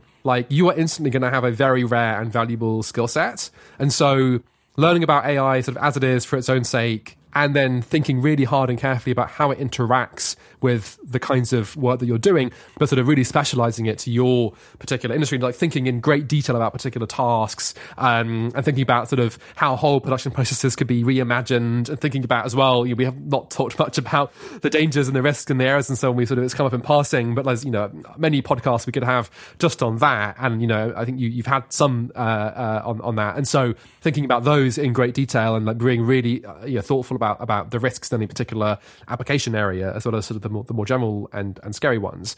I think that's just you're going to be so unique and rare and valuable that you're going to have an instant massive leg up. So that's a sort of one generic piece of advice. The other generic piece of advice as well is you can also, I think, now upskill much more quickly for any particular question or career path, right? So you're like, what does a consultant need to know? What does a grant evaluator need to know? What does a safety researcher need to know? Like all those specific things, you can actually use GPT-4 or etc. to teach yourself, or to give you a huge leg up in that sort of self, autodidactic exercise, teaching yourself, than you could before. Okay, great. Good advice.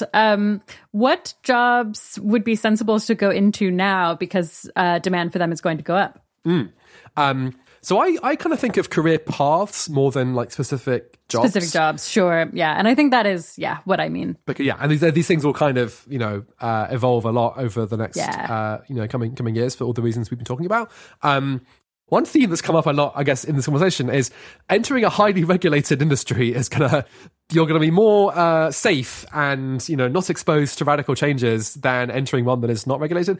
And so if you ask for a sort of nice, steady, stable thing, go after the sort of the strong unions and the / professional bodies like the American Medical Association, because you'll probably have a sort of relatively easier time of things. If, however, you're someone who wants to lean into risk, which I probably many people should, and much more than they in fact do, certainly when you're young, go for the areas where there's kind of the most change and the most likelihood of AI actually having a sort of short, more sort of near-term impact.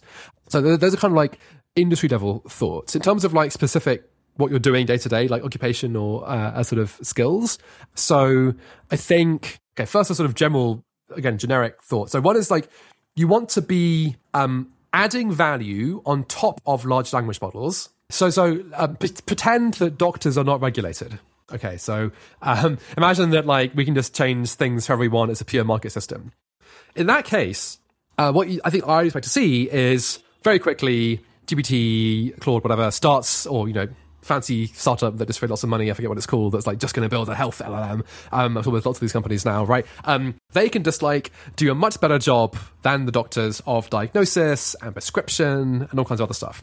Particularly the kind of the GP sort of more entry level stuff that requires like wide body of knowledge and everything's changing all the time and you don't have much time with people and whatever, right? And not that much physical stuff either. And so, in that world, like what does a human do on top? Well, probably in that world, but certainly for the sort of the GPs of this world, again, in the pretend world where it's not regulated, so this is not going to happen, I claim, but supposing it did, you would say probably that, we don't need GPs to have anywhere near as much training as they currently are required to have, because the algorithm can do a much better job of diagnosing and prescribing. And now what their job is doing is really much more about the empathy. And it's much more, the small number of things which are more sort of physical, sort of I had to smell you or something, until we have smell GPT. I'm sure it's coming, but for now, humans have to do that. And, and sort of, they're sort of making you feel, appreciated and loved and cared for and all those kinds of things.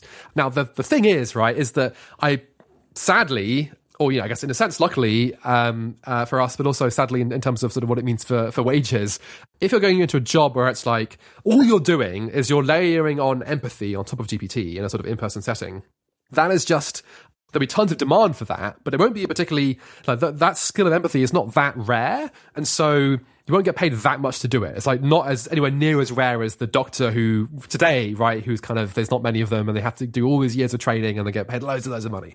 Yeah. Right. So it's sort of adding value on top of language models, and the value you're adding is somewhat rare. So what are the kinds of value you can add?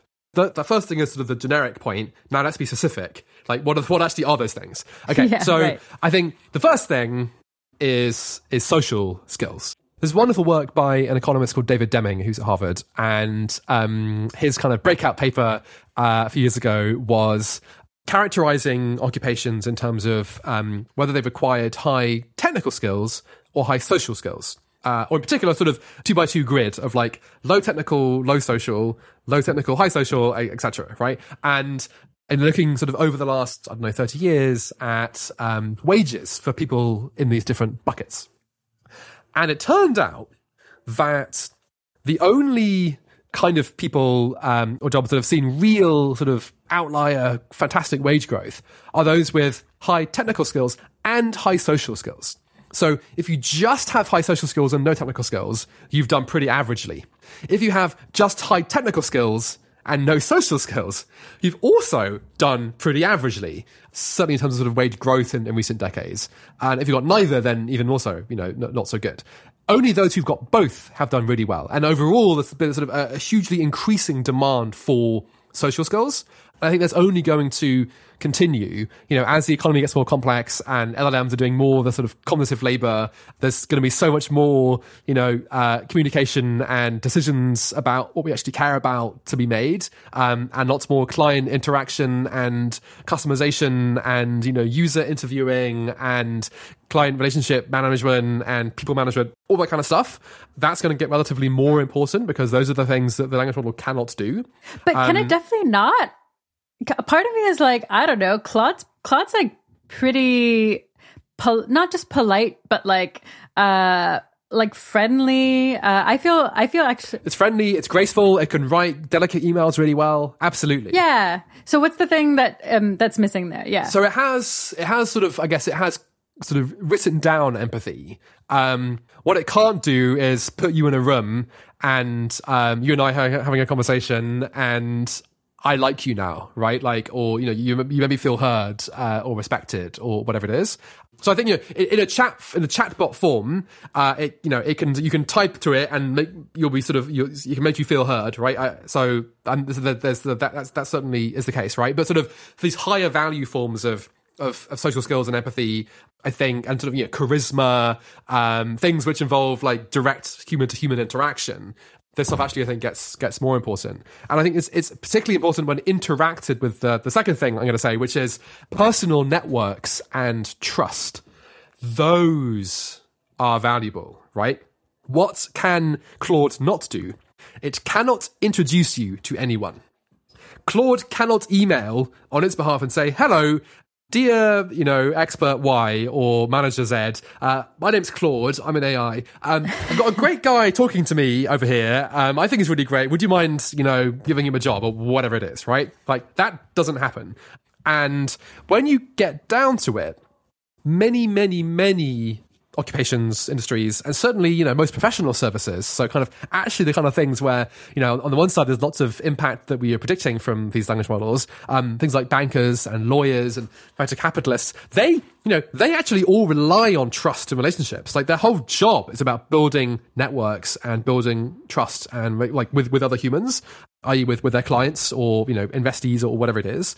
Or take journalists, for example, right? So we can all talk about, oh yeah, ChatGPT can like instantly write all the sort of the basic business news stories that as a result of, I don't know, analyst earning calls or like summarizing what's happened in Parliament this week or whatever it is, right? But kind of the really important stories that are investigative journalism where there is a source and a source has revealed something you were not supposed to reveal to a journalist because the journalist has made them feel trusted. That is a human thing in general, right? Because like, if you sort of email me today and be like, hello, my name is Claude. Can you tell me anything illegal happening in your workplace? Because I'm a bot, but like, trust me, it's all fine, and I'll help you get it into these. Like, you're like, no way. But like, you meet someone in a bar. I don't know how these things work with journalists, whatever, right? But sort of, I imagine there's all kinds of trust building that goes on, and it takes a long time. And certainly, I have had experiences with other kinds of kind of professional services providers, as in with me being on the receiving end of sort of trust building, and like, very human, takes a long time. It's all in person. It's not on email, let alone it's not on Zoom. It's all like the in-person is where it really happens. And there's going to be ever more of that. So I think that kind of ability to build trust and then in general, having a network, a personal network, professional network, is only going to get, it's already extremely important. To an extent, I think most kind of people who are just starting in the labour market, straight out of school or university, don't quite appreciate. And I certainly did not appreciate until I was quite a long way in, but like, it is what makes everything kind of go round and how everything works. And that's only going to get more important, I think, over time. Or think about something like building a website. You can go on, Wix or something and get a template, or you can pay someone lots of money and they'll do a fancy special customized one. And so there's a general, theme about, as you go through the economy, ever more demand, there's like work can be created to customize things ever more for each individual person. Certainly LLMs will be involved in that a ton on the sort of production side, but there's a huge scope for humans, working for these companies to be the ones interacting with you, the client. Okay, so tell me more. What kind of website do you want? Right. And let's do a brainstorming session. That'll be fun, won't it? And let me help introduce you to the right people in the bank to help you with this important transaction you're doing, or whatever it is, right? And so those kinds of jobs where you're basically schmoozing and building trust with people, like there's like a limitless demand for all of that side of things. Cool. Wow. Okay. That's loads of things, but it sounds like the theme is, charisma, networks and trust, general people skills, things that require people to be like, I like you and I trust you. Yes. Yeah. Is there any more on that? So beyond the sort of social skills and sort of trust and that sort of things, there's another category here, which is around sort of management.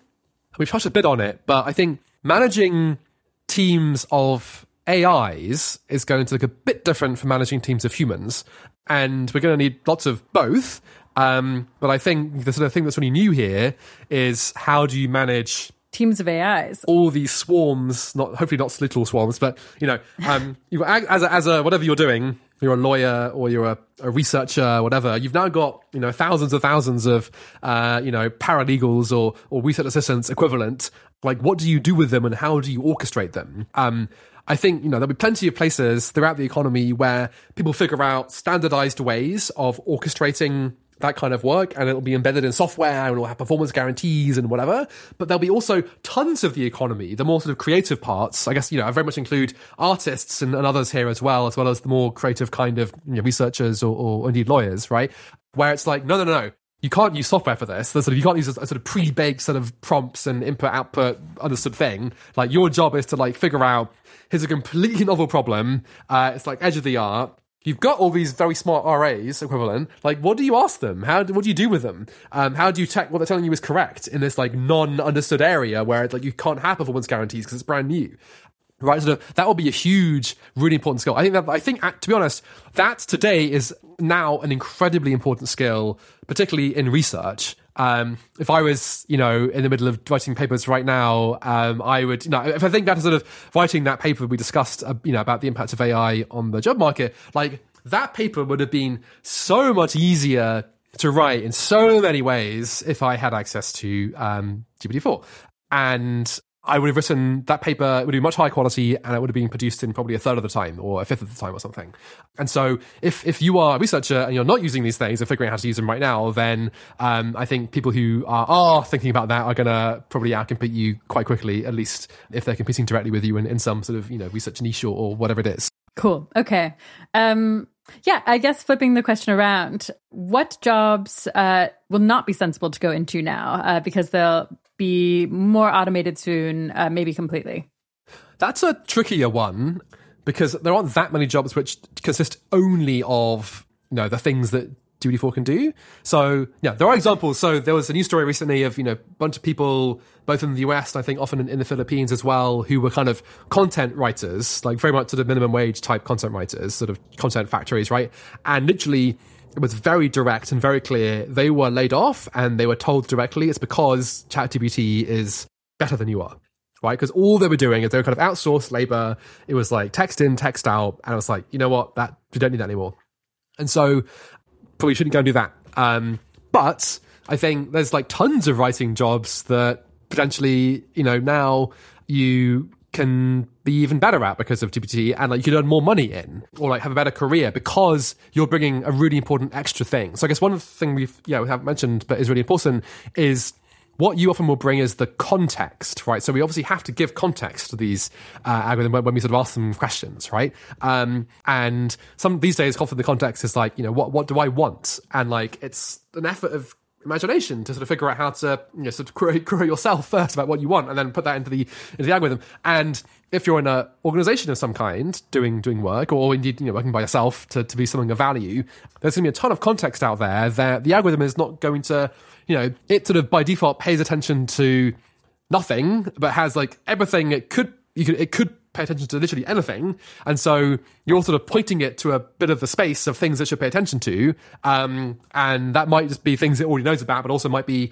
things that are just happening in the world, or things that are secrets that only you know because you've spoken to someone who knows something and that's not on the public internet yet, or whatever it is. And again, there's a lot of that in the world. And there's a huge amount of the economy of economic value is people knowing things before other people know them, or other kinds of sort of context that is not public. Huge factors of the economy are sort of things that are secret, basically, or not sort of not publicly available. You, as a human, can build up your stock of secrets.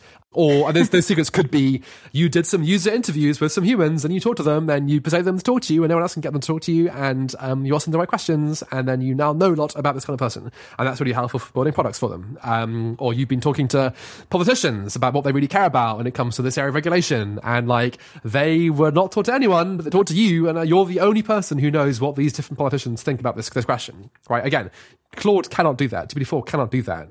Only you can do that. Maybe they'll help you write the questions, but like only you can get the context. And so, other areas of which there are many where kind of the scarce thing is the context, that feels to me a pretty safe bet for the future. Nice. Yeah, that makes sense to me. Moving to another topic, we actually haven't talked to you yet about what you're working on now.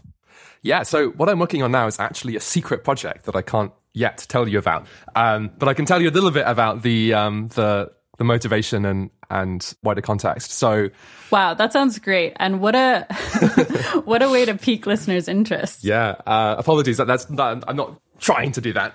In government, one of the things that one does is work on strategies. So one thing the government does, it writes lots and lots of strategies, and you end up with strategies coming out every ears. And so I was involved, tangentially or very directly in the UK government's national AI strategy, national quantum strategy, national innovation strategy, national space strategy, wow, the integrated review of security, defense, development, and foreign policy, all these different things. And I started to notice a pattern, which was pretty much every single one of these strategies had sort of pillar one, paragraph one, clause one was always like the most important thing is talent. The most important thing is we need more people with the right expertise in this particular area, whatever it is, throughout the economy. So that might be, in companies, in startups, in university labs, in corporate labs, in the government itself. And that was always sort of the most important bottleneck. So I did a lot of work figuring out, how do we solve this? And sitting in the government, you might think you have all kinds of levers to pull to help solve sort of talent problems.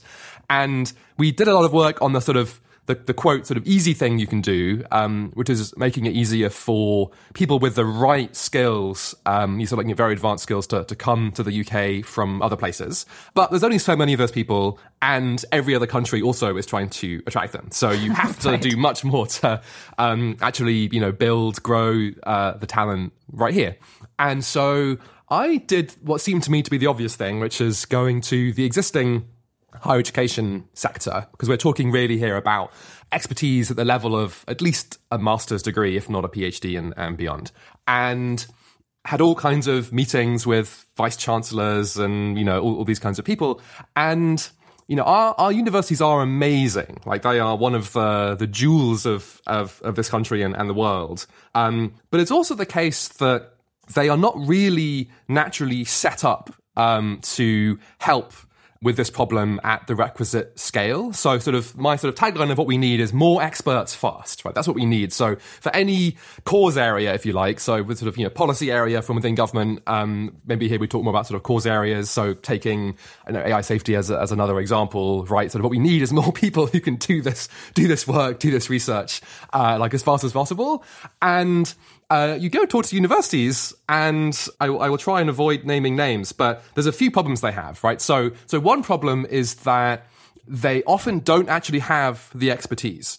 So in many areas, like these kind of, all these ones I mentioned in terms of all these strategies, these sort of cutting-edge technologies, or the place with the most societal importance and urgency, are also the places where there's sort of often the most investment going into these areas sort of anyway from the private sector, and often the cutting edge is not in the universities. It is in these corporate labs. So AI is the most obvious example, right? Right. And what this means is that, there were a bunch of great researchers in these areas at, I won't name any particular universities, but sort of the ones you would obviously think of as like sort of the really good ones, right?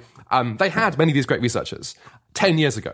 But 10 years ago, they all left, and they're all at DeepMind now, and and similar companies, right? Why would you stay in a university when you can get paid 10 times plus as much and have way more resources and be on the cutting edge, right? So these universities have really been sucked dry, many of them, of the best talent and the people who can sort of do the teaching. And the other problem is that they are governed generally by the sort of the faculty as a broader body. And because they have these constraints in terms of space, physical space constraints for the most part, that means that if you want to have more, say, computer scientists, which you may or may not think is a good idea, but suppose you think it's important to have more computer scientists being trained, that means that, some professor of, English literature has to say, that's great. Yeah, let's go for it. I will happily accept fewer English students in order to make room for more computer scientists. At least that's the way it works in the UK. And believe it or not, that generally doesn't happen because people don't want to say, sure, let's have fewer of my people and more of your people. And because of the governance, sort of these people actually make the decisions. I will name one name. I believe these numbers are correct. Last year, Oxford University accepted something in the region of 300 people to read English language and literature, and something in the region of 30 people to read computer science across the entire university at undergraduate level, right? Whoa. It's completely crazy, I think, to most people. Yeah, that's wild. Right? And then picking another quick example, he puts on Oxford, so let's pick on Cambridge as well. How many people do you think are able to be accepted or enrolled in Cambridge University's course on NLP, so natural language processing, which is the bit of AI that ChatGPT and all this stuff sort of kind of came out of originally. How many places are there on that course? 15, right, per year, right? No. So this is kind of not going to solve what we're trying to what as a country, as a world, we need to do. And also these courses, again, just to pick on Cambridge, this course is based on a textbook from 2008. So not only pre-large language models, like pre-deep learning, it's sort of incredibly out of date. And so I decided, after lots of sort of banging my head against these sort of 1,000-year-old immovable brick walls, that it would be easier to solve this problem by actually leaving government and building something new that would directly solve the problem than staying in government and persuading other people to solve it, which was not going very well. So I can't say much more than that at this point because it's all kind of under wraps. But so I hope that gives a sense of what we're building. And so I guess, can't say more than that other than probably when this goes out, I'll be hiring. So amazing. If you're interested in learning more or being involved, please get in touch. I guess we'll put my sort of details on the show notes, but my email's on my website, which is michaelwebb.co. And yes, please do get in touch. That's really exciting. And I can't wait to hear what that is. But it sounds like relieving some of the talent bottlenecks, maybe around, is it STEM issues in particular? Yeah, well, I think we'll start with AI and AI safety in particular, because that's where it feels like there is the most important bottlenecks right now. Yeah. Great. I would agree. I guess we'll all just eagerly await for whatever that is to become public. Awesome. But thank you for the teaser. So this has been a marathon interview. So we should go to our final question now. Yeah, I'm curious. You've been a choral conductor and an organ scholar, and I think this is super cool. I have sung in choirs for many, many years, and I love music quite a lot. And it seems like we might have that in common. And I don't really know what I think about AI creating music yet. So I'm assuming that you're pretty passionate about music. Do you have a take on how you'll feel about AI music once it starts getting really good? I think it already is really good under some definition of really good, right? They can already produce music that like experts can't distinguish from the real thing for like many, many genres, and that's only going to sort of continue. I think though that sort of, in a sense, sort of composers are not the scarce thing.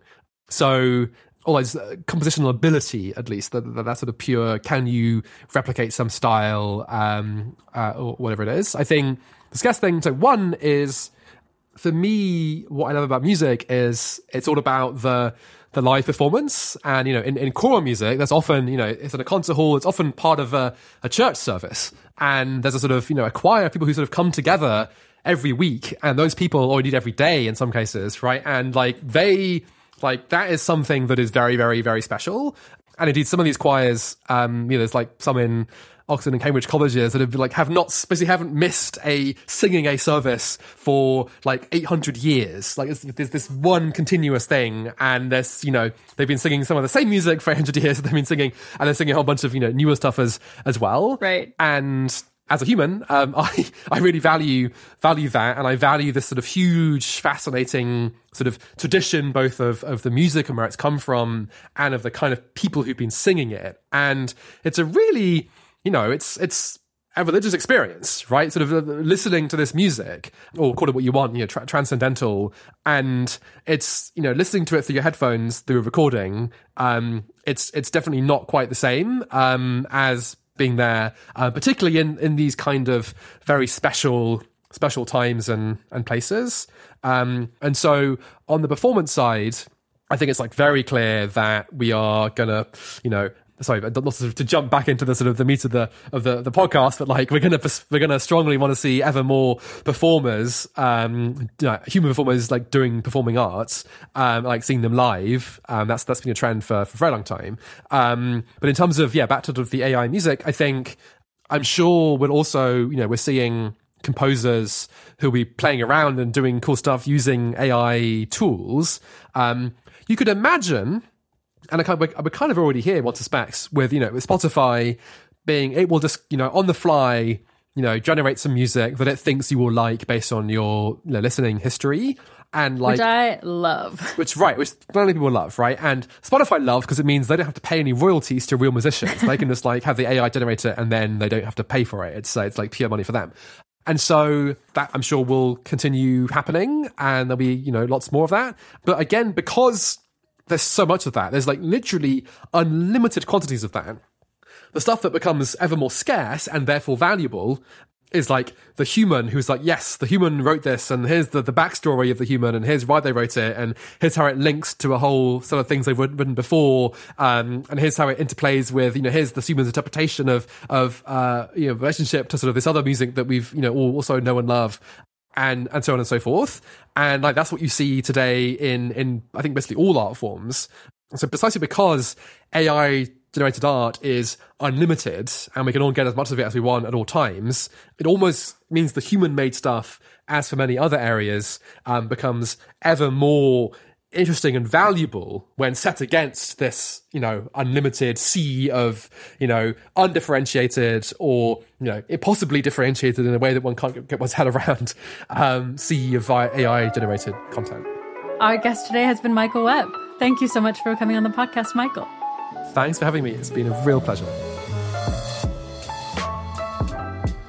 If you liked the sound of that new initiative Michael was describing to really increase the number of experts in AI safety, or if you're generally interested in accelerated learning or in AI safety or education as a cause area, then some exciting news is that Michael is now hiring for that project that he was talking about. You can find out more about that new org at quantumleap.education. I didn't know that there was such a thing as .education, but yeah, quantumleap.education. Of course, we'll also stick a link up in the podcast description.